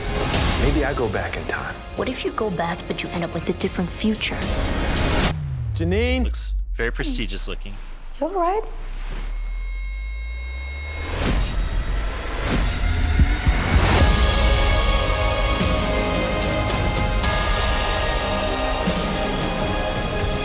I'm starting to forget my wife. I'm starting to lose her. Nobody belongs to anyone. Something's different, and I can feel it. Leslie Odom Jr., Frida Pinto, Cynthia Erivo, Orlando Bloom. Good cast. Hit me. You and I were just forever. What's that title? Needle in a Time Stack. Beautiful. So Needle in a Time Stack. Mm-hmm. Good title. Maybe the greatest title, written and directed, adapted by John Ridley, with a cast of just amazing actors, with what could be the biggest disaster of a title. Not great. No, the first time I saw this, I'm like, this has to be a joke, right? This is a joke movie. Needle in a Time Stack? You know about time stacks? Dude, how? And they're like, in the movie, they're talking about time crimes. Like, John, okay, so here's the thing. I don't know how anybody signed on for this. They must have signed on to this. I bet it was a different title. Untitled John Ridley project. Although it looks like the short story it's based on was called Needle in a Time Stack. It was called Needle in a Time Stack. Yeah. But I don't know how this passed anybody. Like, no, it's so look, I watched it. You watched the movie? I watched the movie. It's already out? It's out. You can you can watch it on Amazon right now. Okay. What's the verdict? John Ridley owes me an apology. Is the movie itself bad? Yes. Oh, bummer. It doesn't, from the jump, I'm like trying to make sense of the logic of the movie. And I think one of the main problems is that this was I think it was done a disservice, probably because there was so much time left spent in the editing room probably over the course of the pandemic. Yeah. Would you say they were in a time stack? They were in a time stack. They went back. If John Ridley could go back in time and convince himself to not make this movie, I mean, it's embarrassing that everybody attached to this. So it's the internal logic of the movie is just, you can't think about it too much because it just falls apart so fast. And there's also there's just some things like in the movie that are not addressed that like you're just like, okay, so Leslie Odom Jr.'s sister is she's an Asian woman, and so there's like, of course, people have adopted siblings. Like that's to me is not an unusual thing. Their relationship dynamic is curious. Like I would find their relationship history to be a little bit more interesting, but like one of the things that they did in this movie that really bothered me was with his sister, her character. She had this person that was her best friend. This other woman was. Are you familiar with the concept of queer baiting? I don't think so. So it's like this. They're trying to maybe allude to this maybe being a queer character.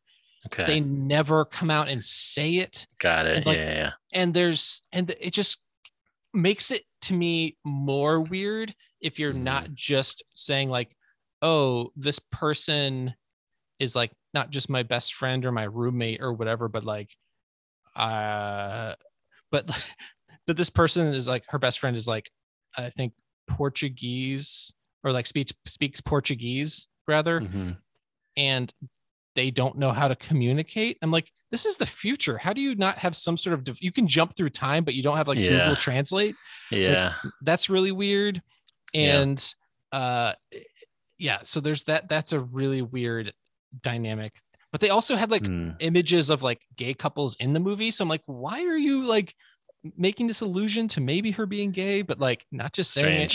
I just was like, that just didn't make any sense. But also like, you're supposed to feel like Orlando Bloom is the villain of the movie because he's the one that's going back in time trying to get Janine. But you're like, you sort of feel like Leslie Odom Jr. is kind of this possessive asshole. And you're like, oh, maybe because like Orlando Bloom's like, yeah, nobody really belongs to anybody. Like you don't own a person. Like, and you just seem like a really insecure person who's like talking about wanting to go back in time and like kill Orlando Bloom so he can't have you.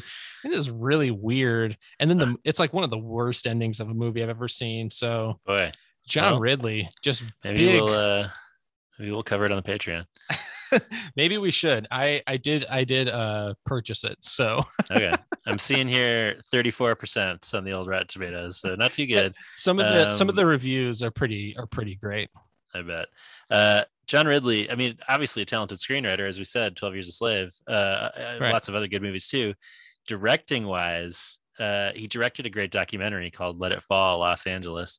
But as far as features, all he's done other than this, I think, is that Jimi Hendrix biopic that Andre 3000 played Jimi Hendrix in. And I think that was the only thing worth any note about it, as far as I heard, not especially well received. And now Needle and Time Stack. So a rough moment for your boy, John Ridley. Fascinating. Andrew coming in with the film takes. I love it. Yeah. There were, what the other thing was like, I was so waiting for somebody to say like, it's just like trying to find a needle in a time stack. That sounds stupid. I shouldn't say that. Yes. But like everybody like was like coming up with different names for needle in a time stack, which is awesome. Somebody someone said needle in a time stack is of course followed by fish in a time barrel. There you go. And then there's like there's also like clock block was the name of that's pretty good. Another one. Let's see. Love isn't always on time of my wife. back to the altar. This is good. There goes the bride. Bride and Prejudice. No Time to Love. Time is on my bride. Pirates of the Consummation. It's the kind of thing that if you saw like a paperback at the airport that said needle and time stack, you'd be like, okay, like fair enough. And then like to see it in this prestigious movie, that was like, wow, that seems like you probably could have improved that one. Yeah. yeah, then there's somebody had like all these other I think it was like Early Bird Gets the Sandworm is what the Dune was called. Ooh, I like that. Wish this tied into the larger Dune universe. I know, right? Does he need the spice to go back in time? That would be more interesting. Anyway, so if anybody wants to be disappointed by Needle in a Time Stack, sounds good. I was really hoping it was like going to be one of those sleeper movies that was like, oh, this is just a really stupid title and maybe it's actually good. Yeah, that's what I thought. Like, it's not even like bad good. It's just frustrating. Yeah, that's the worst kind. Yeah. Well, two thumbstacks down. I was trying to come up with the rating system there. Yeah. Yeah. Thumbs and a film stack, you know. Yeah. There you go. Two thumbs and a film stack down. It's been a while since we've shared our takes. So that was a lot of takes. Those are good takes. Good takes. Hot takes. Now that we've gotten those takes out there, should we take a little time break? I think we should take a time break. Come back and we'll come back. We'll talk some Element 101 Stereo Girl. Hey everybody, this is Matthew McConaughey. All right. You can tell it's me by that saying. Anyway, when I'm tired of listening to Dave Matthews Band sometimes, and my feet hurt from walking around barefoot, I like to go down to the Pickle and Boot shop and just hear Reese and Joe talking about stuff like ska. This music is ska. I love it.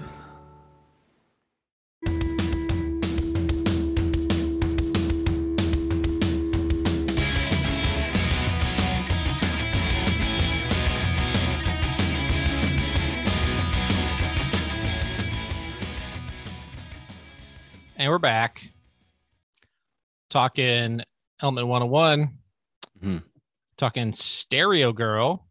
Right off the bat, John, I think for listeners who caught our first episode on Element 101, future plans, undecided, I might think, oh, this sounds better. And it does. It does. This is a much better sounding record. Absolutely. Is it a better record? No, I would say debatable for some fans. Yes. I would say no as well. Yeah, we threw this out as a question of the week, and I was curious if there would be any sort of consistent response. I think probably this is sort of the preferred album for folks, maybe the most well-known. It certainly sounds the most polished, but maybe, you know, kind of as Danny Stairs was saying, for folks who are on that more MXPXE wavelength, perhaps the debut record is the one that holds the most weight. But yeah, Jen Mandigo, Dr. Chad, aforementioned, big Element fan. This is her favorite record of the three. She goes Stereo Girl, Future Plans, More Than Motion. We got Charles French weighing in saying probably in the order they came out, which I think, you know, this week on the Patreon, we're going to cover the third record. Yes. And I will just say, spoiler alert, I agree with his take. I think you probably do too. Yes. Our boy David Robledo says Stereo, Future, More. And then we got Mark from Goaty Hook weighing in saying the third record is his favorite, then Stereo Girl, then Future. Wow. Which is interesting. Takes all around. So perhaps there's no consistent take about this. I certainly wouldn't fault anybody who liked this best, but the first one is much more punk leaning. Yes. You know, I think there would be some people who would call bullshit on us being like, you complained about the recording, the vocal quality, how there weren't enough harmonies. Right. And then this record has all of those things. Yeah. But then we're like, we prefer the first record. But I'll say that the reason that is that this record doesn't have any of the same level of highs for me Like that first record had some very high highs, and there's really only one song on this record that like kind of comes close to some of that level of excitement that I felt on that first record. I agree. I wonder if it will be the same song. We'll see. But yeah, there's certainly nothing here that excites me as much as Some Chances Are Worth Taking, No. for example, which was our shared number one from the first record. But you know what we said about the first record was, it's not that we disliked the songs for the most part. I think there were a lot of good songs there. It's just the production was not up to snuff. Whereas this time around, it's the inverse of that. And they're not bad songs. They're just there are not very many straight ahead punk songs at all to be found here. So it's just not as much for me. But especially the vocal production, a huge improvement here. Yes. She sounds great. It's a very solid collection of sort of pop punk songs. This was released February 13th, 2001 on Tooth and Nail, recorded at the Blasting Room in Colorado, which we've talked about a few times on the pod, by Bill Stevenson, Stephen Edgerton of Descendants and all, as well as Jason Livermore, mastered by Brian Gardner. We've also talked about a few times. All music credited to Element 101, all lyrics credited to Chrissy. We will, as we said, we're doing a little more truncated versions of these last couple bands to close out the season. So we will not touch on More Than Motion in the main feed, but we are covering it on Patreon this week. But what I'll say about that one is like, that one for me is like the height of production, like a very different sound on the third record, and the least that I like the kind of the style of song that I like the least on that record, but production and vocals that I think sound the best. And she's especially kind of pushing herself on the third album, I think, with some vocal performance and things she's trying that definitely aren't on the first record and aren't on here as much. Although I do feel like she's doing some things that are interesting here, and her voice always sounds good. It's just that the production actually matches that this time. So she sounds good, but she's not quite. She does some shouting and stuff on the third record that she doesn't get to here. But sort of, I'd say this is sort of in the middle. Like, the first record, I really like the sound of the songs, what they're doing as a band, and her vocals. Didn't really like the way that it came together on the record as much. This time, liking how it came together on the record. I mean, being at the Blasting Room is a good bet for getting a good sound. Which they did again for the third record. Songs maybe not as interesting for me, and then it kind of continues in both of those trajectories even further for the third record. We also said their first album wasn't especially explicitly Christian, although there were definitely some instances of that. Here, pretty much gone entirely. There are still some moments where you wonder what she's singing about, maybe, that lend themselves maybe to a Guy or God type song. This feels still very much like a lot of heartbreak. Yes, definitely. Songs. Yep. Leaning towards that sort of still coming of age in a sense, maybe not coming of age, but still some of those young idealistic ideas of love and relationships, and some songs on here that I identify with that we'll get to. But no, I agree. Leaning even more into their emo tendencies this time around. That's sort of where she tends to go narratively and lyrically, and I think all that stuff is still strong here in terms of playing in that world. But yeah, as far as the sound, just lots more pop / radio rock hooks on this than the first record, and just as a result, not as much for me. But curious to hear what you have to say, what other people have to say. Yeah, an interesting collection. Yeah, should we dive in? We should. Yeah. And to whom it may concern, opening track. Mm-hmm.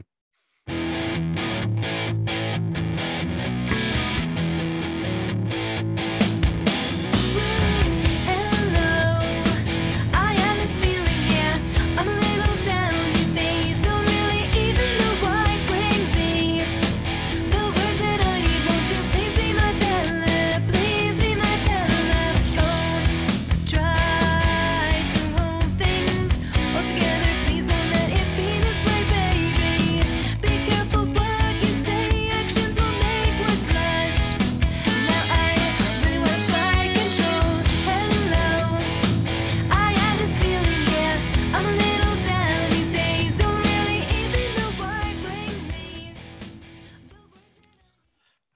This is my number 3. Okay. As we sort of discussed off pod, I have a hard 1 and a soft 2 and 3. So you don't want that medically, but in this case, no one likes no one likes a soft 2 or 3, but there's one song I feel very strongly about, and then there's a handful that I feel like yes, I could swap out for my 3 or 4 or whatever. Sure. It's the riff. I don't know. It just feels like a little like Bob Seger to me, but I still like it. It's still the hello. I get that stuck in my head, like that sort of the melody of that song. As a song on More Than Motion bears out, when she's not singing, I'm not sure this is a super interesting band for the most part. And we've said they're very proficient players. They're very technically skilled, and they do cool little flourishes sometimes, which we get glimpses of on this record. They do a couple instrumentals, but I really feel like it's her vocals that really make you sit up and take notice of this band. And I think that's probably what it is with this song. That riff on its own is kind of like, okay, fine, but then she comes in, you're like, oh, okay, interesting, something's happening here. And they have those little noodly flourishes that for sure, that sort of brighten things up a little bit. But it's not a very striking song, but there aren't a lot of songs that jump out to me. No, on this record, it's I think a lot of them are mostly fine, but it's when there aren't like those like, ooh, listen to that like fast sort of like punk drumming and shredding or something on the first record. This one, it just starts out, it feels incredibly slow. Yes, it does. And that's as with the last record for me, I feel like it's just kind of a boring way to kick off the album. Like dun, dun, dun, dun. I'm like, come on, guys, we could have done something a little more attention grabbing than that up top. I think it's just it's not my favorite. And again, I think these are all fine. There's nothing I really dislike here. Just a little too radio poppy for me, I think, overall. Another maybe kind of a Guy or God song potentially here. Definitely some emo lyrics. She's got this idea of please be my telephone is the thing that kind of is the repeated refrain. Bring me the words that I need. Please be my telephone, which is an interesting idea. And I'm like, is that like a divine telephone that can like a prayer metaphor of some kind? Yeah, something like that. Or is it more like the words that she needs are, from this love interest in the telephone in that sense? I don't know, but it's a cool idea. Yeah. The lines to me that are in the God versus Guy column are beautiful to me are all the things I see in a new day, the wonders of this life surpass brilliancy. And then today my mind will grow because of what I'm shown. Let be what you see in me. Mm-hmm. Maybe let me be what you see in me. And I don't know, those to me sound like they could be like, let me be hold up to the standard of like what I can be, or like why you love me as a even though I'm a sinner or something like that. Right. Yeah. I think there's a couple songs that sort of occupy that narrative territory, but sure. Dead Romance Language Club, which I think is a great song title. That's a good title. Here we go.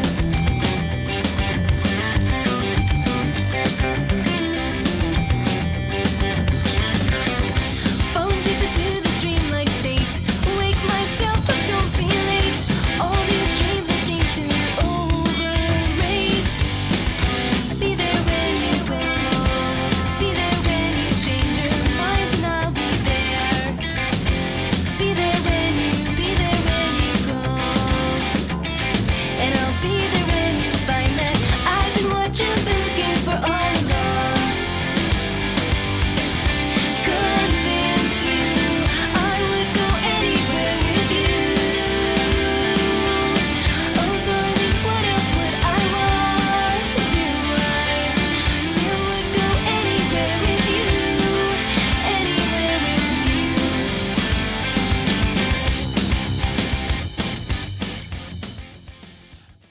I'm calling an audible and saying that this is my number 3.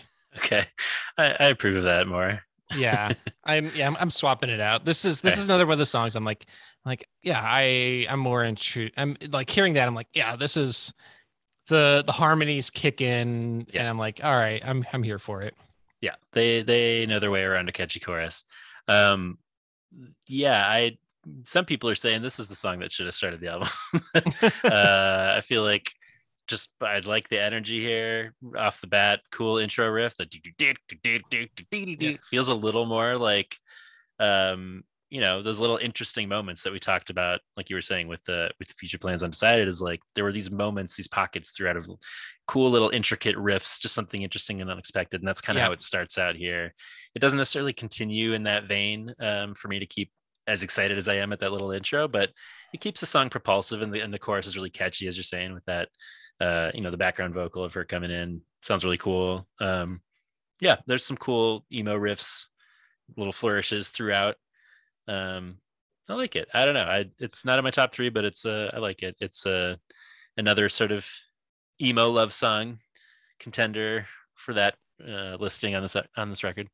But I what I like about the song is this narrative that she's sharing about kind of being in love with this person, maybe having this sort of being stuck in this sort of dreamy maybe idea of this person, right? Yeah. And that she was like trying to win this guy over, and just but now she's like, no, I've grown too much, and and she's kind of moved on from that. And so I like there's a little bit of that growth throughout the song, which I appreciate. You don't change for somebody, right? Yeah. 2 things I've learned: you shouldn't ever change for anybody, and don't enter into a situation where you are banking on that other person changing for you. Yeah, good point. Yeah, and she does kind of return to that idea a couple times, I think. Yeah. I tried to win your favor once, looked at you, and tried again now twice. My world hurts now. That's too great a price. So yeah, don't do it, guys. Emo heartbreak. Yep. That's right, bro. Now, A Faithful Fascination.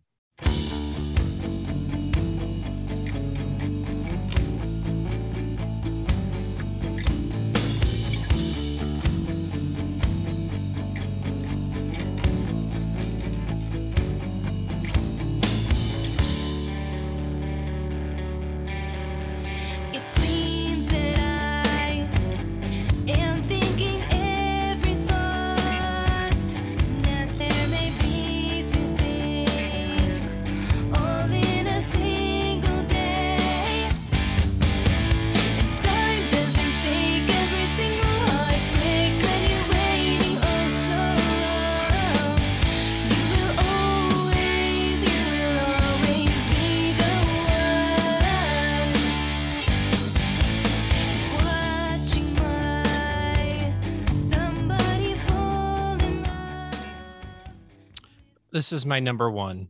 Okay, this is my number 3. Okay. So we do not have a shared number 1, but at least we agree that the song is great.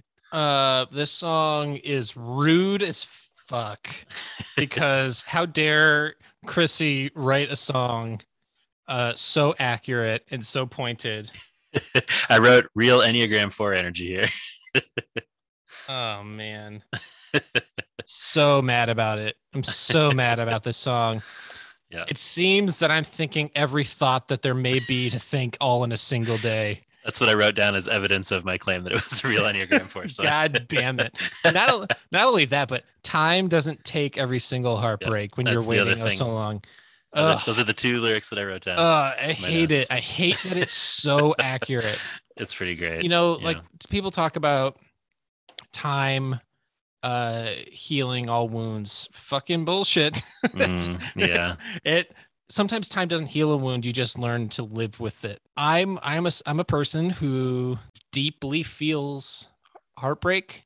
Like it affects me in a very profound way, that I carry it around like a wound, and the scars remain. Just like with any wound, you have a scar, it's a reminder, and you might have it. It might be healed over, but you still have the memory of the pain. So, it lessens, the pain lessens, but it's, but also watching somebody fall in love with someone else's love, it's just like, you hate it. You hate, yeah, man. This is what we talked about. Yeah, go ahead. No, I heard this song for the first time. I'm like, God damn it, Chrissy, how dare you? You got me. Got me. Yeah, I mean, that's something we talked about with the first record too, but she's able to articulate that emo heartbreak wavelength very, very well. And this is a great example of that. I guess this is an evidence of some of the slower songs on this record, even though I was saying earlier it's not as punk, working for me really well. I think there's a really nice build here. I like kind of starting out slower and quieter, and then that build into that super catchy chorus, as you said, the like, time doesn't take every single heart. It's so catchy. It's so good. And all the harmonies are so good too. The harmonies sound great. And I think once those harmonies come in, and then there's a great bridge with some toms that come in, like, okay, they're working on all cylinders here. But there's also a fun little instrumental song at the end. It's kind of a bonus song here. Yes. They have several songs like that throughout their discography. It's kind of curious that it's put in at the end of this song. Right. But should we maybe hear some of that at like the 3-minute mark? Yeah, absolutely. Very Cure. Definitely. Sounds like close to me. It is very much that song. But they have all these fun little practice fuck around songs that I appreciate that they include. It's fun. I want to fast forward a little bit to towards the end of it.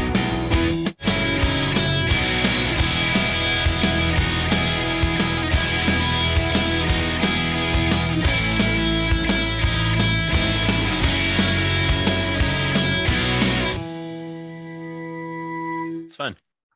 Yeah, I think those combination of those two parts of the song,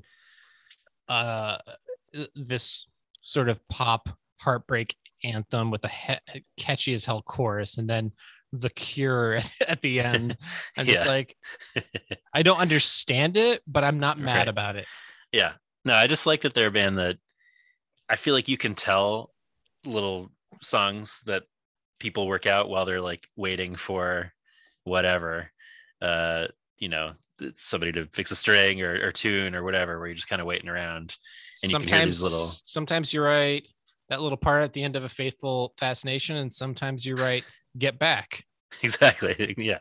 But I love that they repeatedly are like, oh, that little thing we were messing around with, like, let's include that on the album. I think it's a fun little aside there. So anyway. Sure.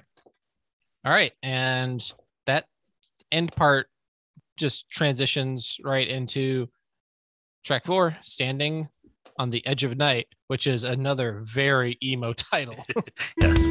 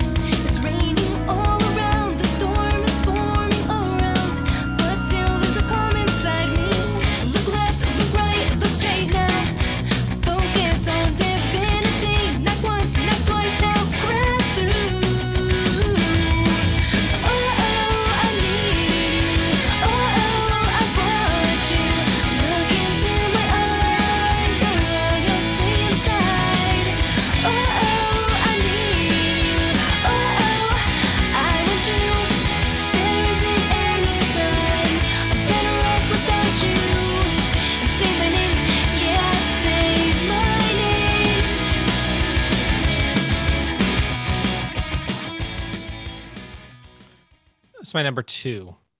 Okay. This is just outside my top 3. Yeah. I went back and forth. Yeah, I the opening drums and that little guitar riff and the I need you. It's also catchy. Yeah, I can't help it. There is a song later in this album that I flirted with putting in my top 3, but again, like I said, I couldn't decide. I was like, is this my number 3? Is this in my top 3? And I just couldn't. I couldn't pull the trigger on it. Sure. Well, we're only overlapping on one song, it seems, but yes, I do appreciate the ones that you've chosen. I think the song is really fun. It's very driving. I keep returning to the idea of emo, but that's just how this feels. Like it's like a can't stop thinking about this person kind of love song. That chorus, as you mentioned, I need you, I want you, look into my eyes, you're all you'll see inside. It's there great. Isn't any time I'm better off without you. Yeah. Chrissy is just speaking my language so often. Man. Yeah. It's these very lofty, lovey kind of phrases that I'm just like, this is how I talk in relationships.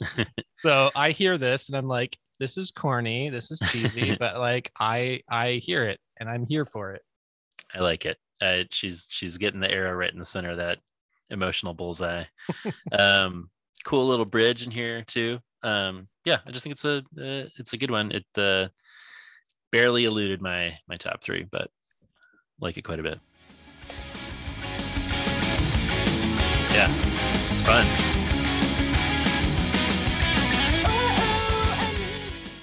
Nice. A little shreddy flourish. There's not as much on this album, but when they hit it for those couple seconds, it always sounds great. Yeah. Today and always.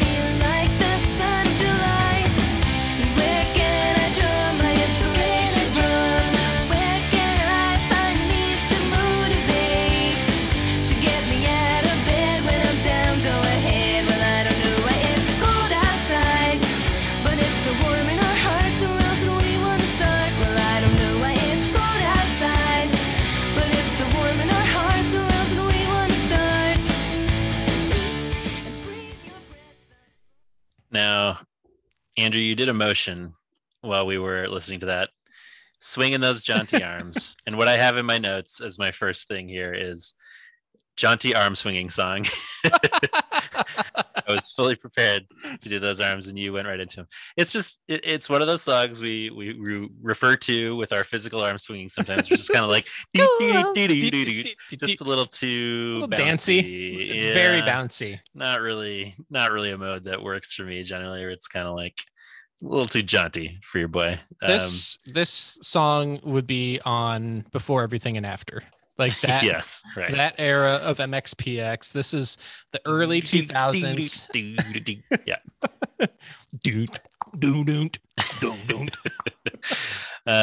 It's not quite that bad, but yeah, it's little fine. is. It's fine. It's not my favorite. I also think I want to just apologize to Jen Mandigo right now, because she's like, what the hell? Not only are we taking shots at this song, but we're also taking shots at her favorite MXPX album. Yeah, so, it's doubly rough. And also, like, we went after the Sour Patch Kids, and all a while, like, she just lost her precious cat. So I know, Jen. Man, Jen, I'm so tough week. It's tough. We don't mean to be giving you a hard time, but no, we love you, and yes, it's all done in love. All done. You know that. You mean a lot to us. Yes. So yeah, I don't know. Not my favorites. However, this next song. Ooh, Just to Like You. Mm-hmm. Oh shit.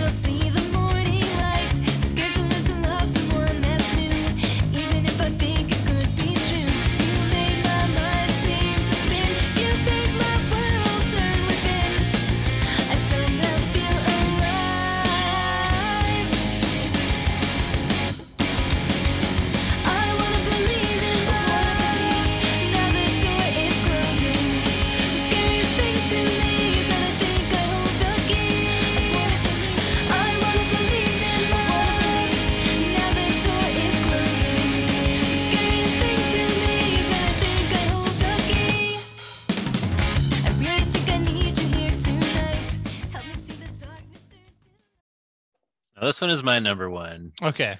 I don't see you rocking out as I am. Perhaps doesn't resonate with you. I just give me those punk drums, baby. I think they sound great. Yeah. It feels like a punk song, and I just woke up when I heard that. Yeah, I don't know. I think it's a great pop punk song. I think the drums sound great.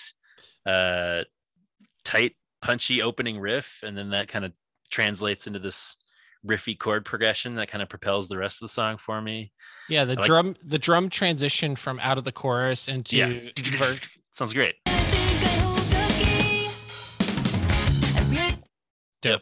There's just a lot of those little technical flourishes that we kind of talked about. Yeah. I don't know. I think the melody is great. I think the chorus is great and propulsive. Those drums, that just riding it, and the vocals coming in with the harmonies there, super catchy. And then there's a fun bridge here where we get to see some of that technically intricate and kind of interesting time signature stuff, just briefly, but a glimpse of a moment, kind of like the ones we were talking about enjoying on the first record, at like 1:48. If we could hear some of that.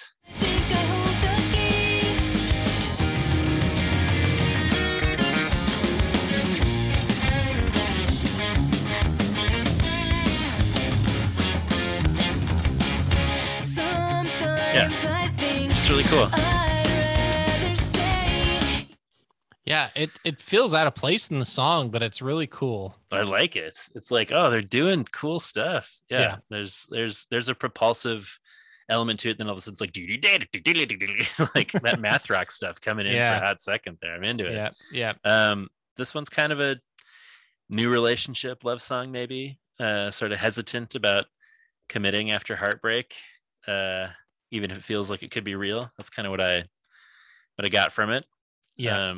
But yeah, this whole song to me just feels like the most exciting on the record. I mean, I don't disagree. I think there's certainly elements to this song that are just more interesting than the ones in my top 3. Sure. But it's hard for me to deny the the choruses of a faithful fascination. Sure. Which to me is just like, oh, it's just such an earwormy song for me. Yeah, absolutely. As is this next one. 20 years in the making. If only my heart spoke the things it would tell me to hold on to meaning, keep on dreaming. If only my heart spoke the things it would tell me to hold on to meaning, keep on dreaming. Everything tumbles oh so quickly to the ground as I sit here wishing, waiting, and anticipating. I don't know what calculations I have made, but I must have something right. If only my heart spoke the things it would tell. So this is my number 2. Okay. I'm just very into it. Again, the slow songs on this record really work for me. Right. And those little guitar parts of like, I just love that. Nice harmonies throughout too. Yep. This song would fit very well on a Masked Intruder record. Ooh, yeah. That whenever you say that, I'm like, oh yeah, they're always great songs whenever you say that. So, yeah, it's because it's got that sort of pop punk element, but then also feels very 50s doo-woppy. The 50s thing. Just yes. that sort of dance. You can imagine this being at some sort of like 50s high, Enchantment Under the Sea dance. Exactly. I was just gonna say that. Yep. Yeah, I think, and I feel like we've covered a fair amount of songs in that mold, and I'm always a sucker for it. There's like that descending melody with a crunchy guitar doing it. I'm just like, oh, put it in my veins. And Masked Intruder, for me, it's like Weezer. That's kind of my touch point for hearing that kind of sound always. Yeah, And then anything another- that's kind of Ramones core to me. Yeah, like yeah. If it's Screeching Weasel or Right. Masked Intruder, that kind of style. Love that shit. Good bridge here too. If we could hear some of that at like 149. Sure.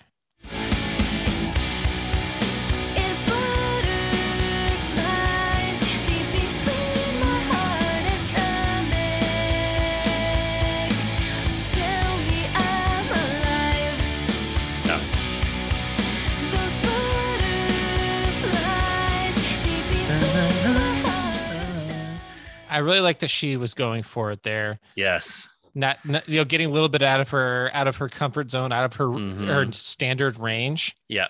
Trying that falsetto. I think it's her doing that in the bridge that put me over the edge into like top 3 territory. Yeah. It's just melody's great, vocals sound great there. She's fully, again, emo AF territory. Those butterflies deep between my heart and stomach tell me I'm alive. I'm just like, oh, that's the kind of thing, again, that like I would have aspired to express as a teenager writing love songs. Even the core, if only my heart spoke the things it would tell me, to hold on to meaning, keep on dreaming. I mean, that's Enneagram 4 Oh my stuff God. right there. For sure. What's Chrissy's deal? Married again? Shit. Well. Yeah. Get her on the pod. Get her on the pod. All right. A wish for you. Or as Spotify has it, wish for you, comma, A. Interesting.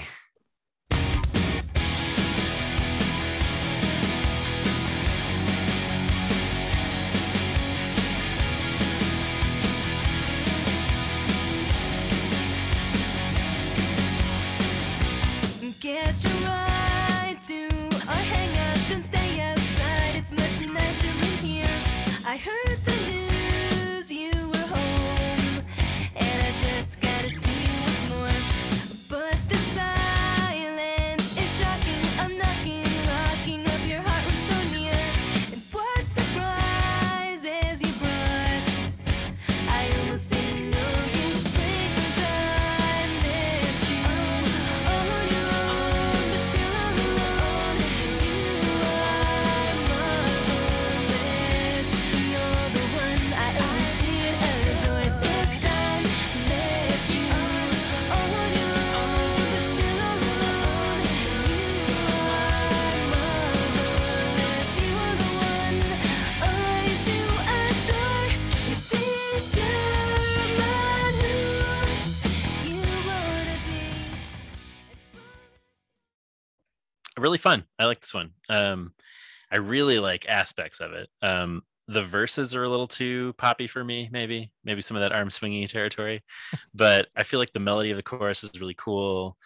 Nice background vocals, as we heard there. And there are some surprising moments in the transitions between sections, kind of like we were saying earlier, where it's like, oh, you didn't have to do that interesting flourish, but you did. And I think that is bared out a little bit in the there's a nice emo sounding final chorus with background vocals in it at like 222. If we could hear some of that.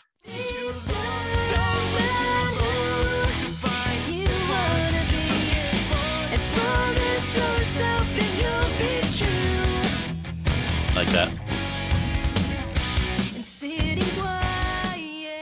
I think if they did more of that, I think Yes. that stuff stands out so much. 100%. 100%. I mean, we said with the first record that we wish there were more of that sound with Yes. the male background vocals, and every time they do it, they pull it off so well. And I'm like, Yeah. do this all the time. Yeah, I'm assuming that's our boy Chris Mazzoni. I think so. They got Chris Mazzoni on the guitar over here. Hey, Chris, why don't you sing on a few more songs over Hey, here? fucking Sal, why don't you get a little bit on the mic over here? I love that there is a Sal. It's just like such great Jersey names. Just Jersey dudes. But yeah, whenever they do that, I'm like, oh, this sounds great. And it's like that kind of classic, late 90s, 2000s emo sound of like the two voices coming in together. I think that I always think they nail that. And I want more of it, as you're saying. Yep. Thematically, it's called A Wish for You, sort of encouraging someone, suggesting that they maybe believe in themselves more. That kind of vibe. Hey, Danny Papa, why don't you believe in yourself, you bastard? So why you always busting my You balls? busting instead of my believing balls. in yourself? Busting my balls over here. I really hope that's how they talk to each other during rehearsal and stuff. Hey, Chrissy, you sing like a goddamn angel over here. What's your deal again? What's your deal? She's like, we're friends for 40 years. I We're don't know. friends, Sal. Don't be coming at me with that bullshit. Hey, what- Chrissy, I'm sorry. I've listened to her at interviews, and she definitely doesn't sound like that. But I like the idea of it. Oh boy. Oh, this is so offensive to everyone. Sorry. Sorry to Italian New Americans. Jersey. Sorry to Italians. Sorry to Element 101. Sorry to everybody. I'm half Italian, so I'm saying it's okay.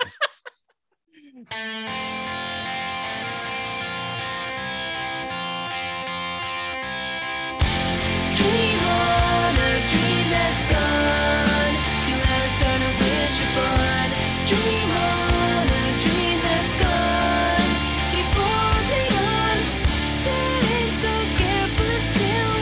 The morning still holding me there until investment meetings the place. True logic can fall into place. Dream on a dream that's gone. Do I start a wish upon? Dream on a dream that's gone. Keep holding on. Tomorrow never seems so big, and the sky's still the limit with you. Those harmonies were so Good. great. Yeah, into it. Again, more yeah. please. When they transition into the faster sections of the song, I'm perking up a little more. I agree that the harmonies sound good, but I'm like, oh, and they go back and forth between the sort of time signatures, which is interesting. But there's parts of the song that work a little better for me. There's a catchy power pop sound throughout here, I think. I would like to hear a little of the bridge. It's kind of got a cool little building riff there at like a 204.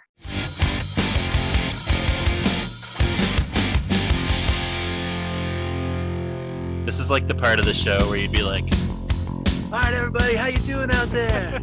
We're Hey, all we got- from New Jersey. We got Chris Mazzoni on backup vocals. We Exactly. got Sal on the bass. We got my boy Nick on the drums over here. We got Danny Papa on guitar. We got Chrissy.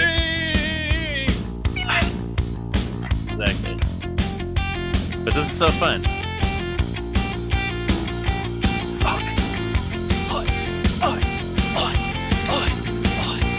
Yeah. That rules. It's great. That is great. Very fun. I love a little section you can riff on. Yeah, during a introduce show. the band. Exactly. Hey, What trying the to have show? trying to have private conversations. Forget about it. All right, that's I All gotta, right, I gotta cool okay, it. We're done. Yes, We're we've done. used up all our gabagool. Oh my God. Lyrically, I think maybe another contender for the Guy or God category. I think it's a love song of some kind, although I'm not exactly here on which one.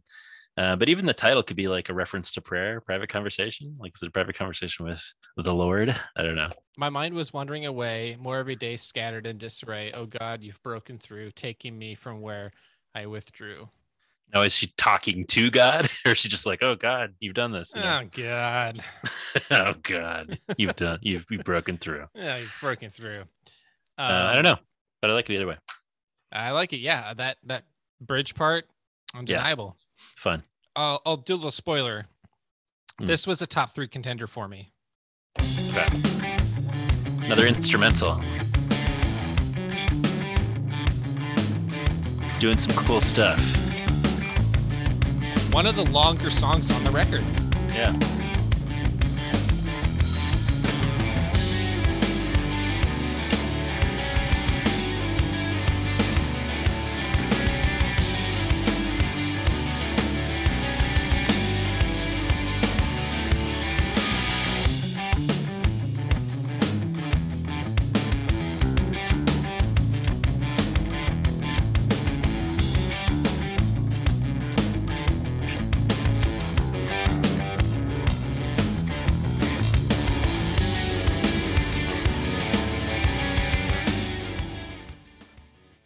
kind of just repeats there. But Yep.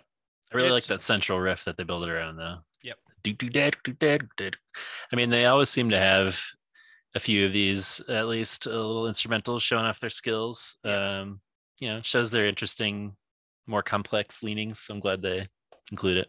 I like it. Yeah, the song. Did we say that it's called? Yeah, go ahead. A Desperate Plea for the Retaliation of the Mundane. Yeah, another great emo title there.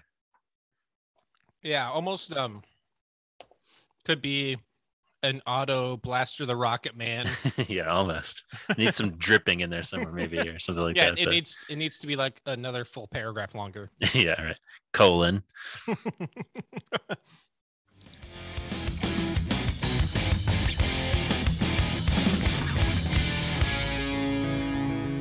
Oh yeah, I like that. Ooh, I love their little bass solos. That rules. That's great. Yeah.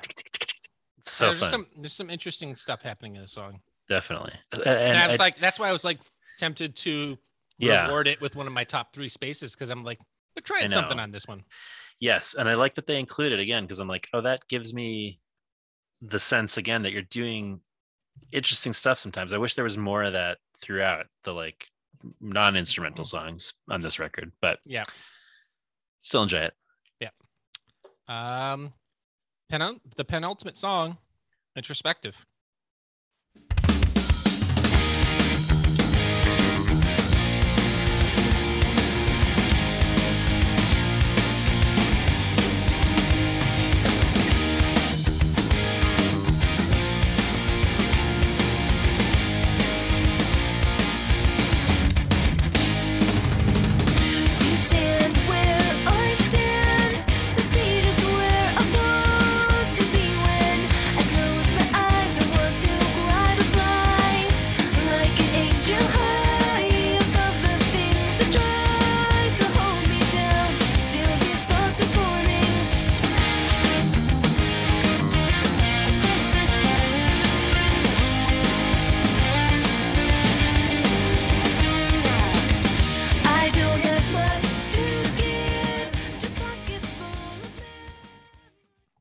That's got some good old fashioned shredding. It does. Yeah, I think it's fine. I don't know. I don't have too much to say about this one. And maybe another kind of encouragement to like reach within yourself to find inspiration when you're feeling down. Yeah. Introspective, as it were. I don't know. Yep. It's fine. It's fine. It's good. I like the shredding. I like the build to this part here.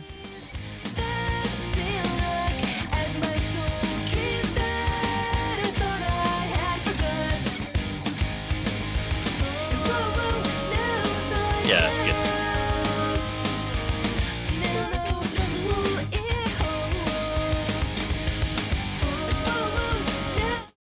Yeah. Yeah. Love that part. Whenever those harmonies come in, I'm on board. Yeah. Closing song, Silhouette. It's another slow burn. Yes, very slow.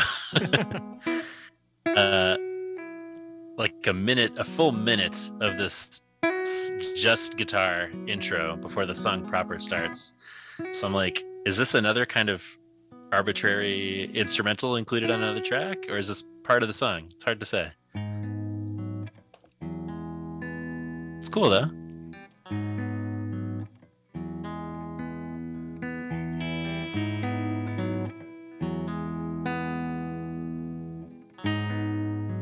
We should also say the song is credited as Silhouette in some places and Skyline Silhouettes in other places. So,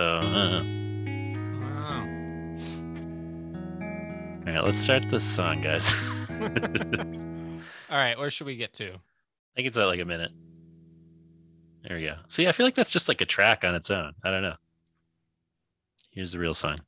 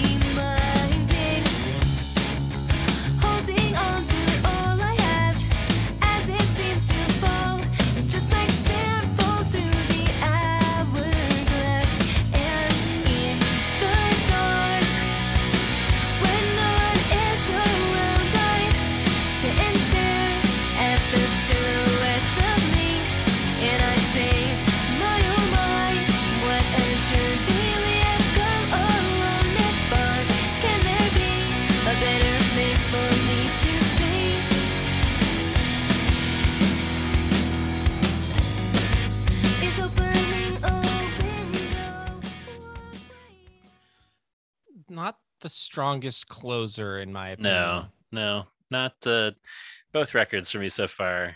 Don't love the opener or the closer.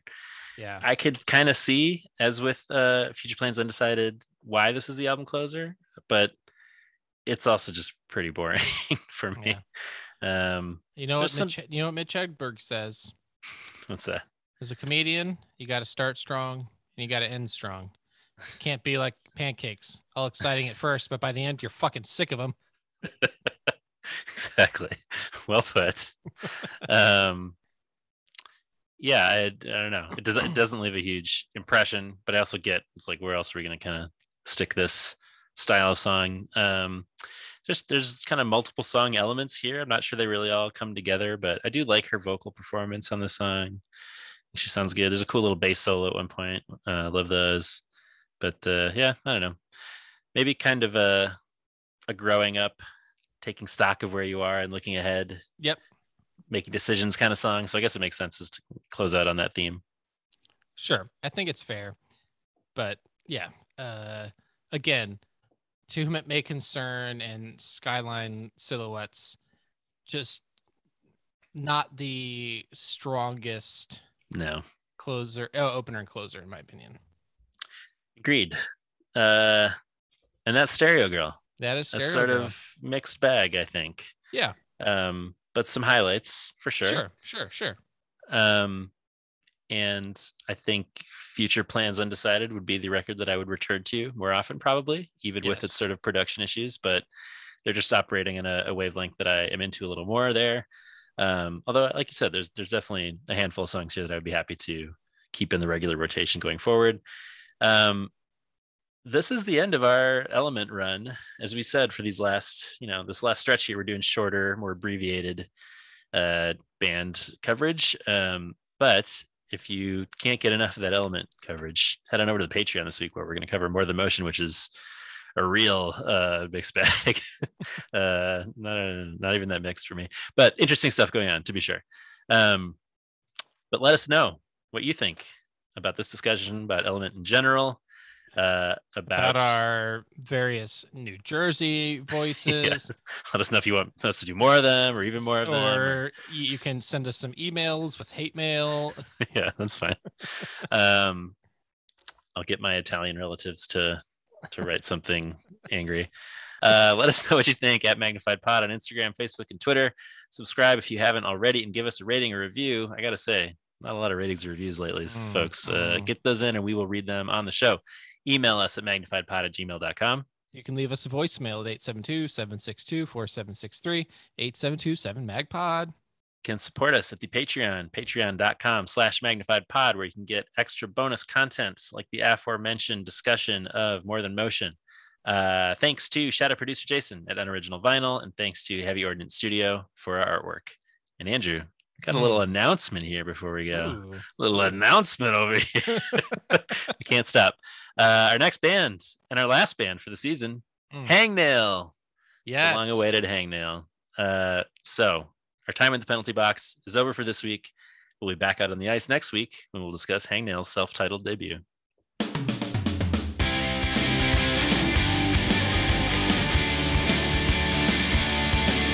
Swing those arms.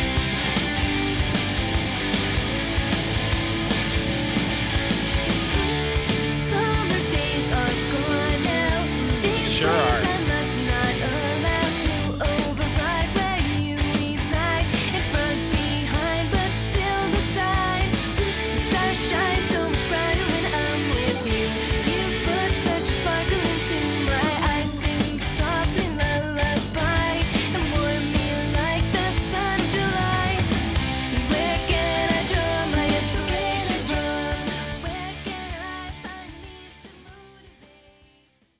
Jaunty as hell.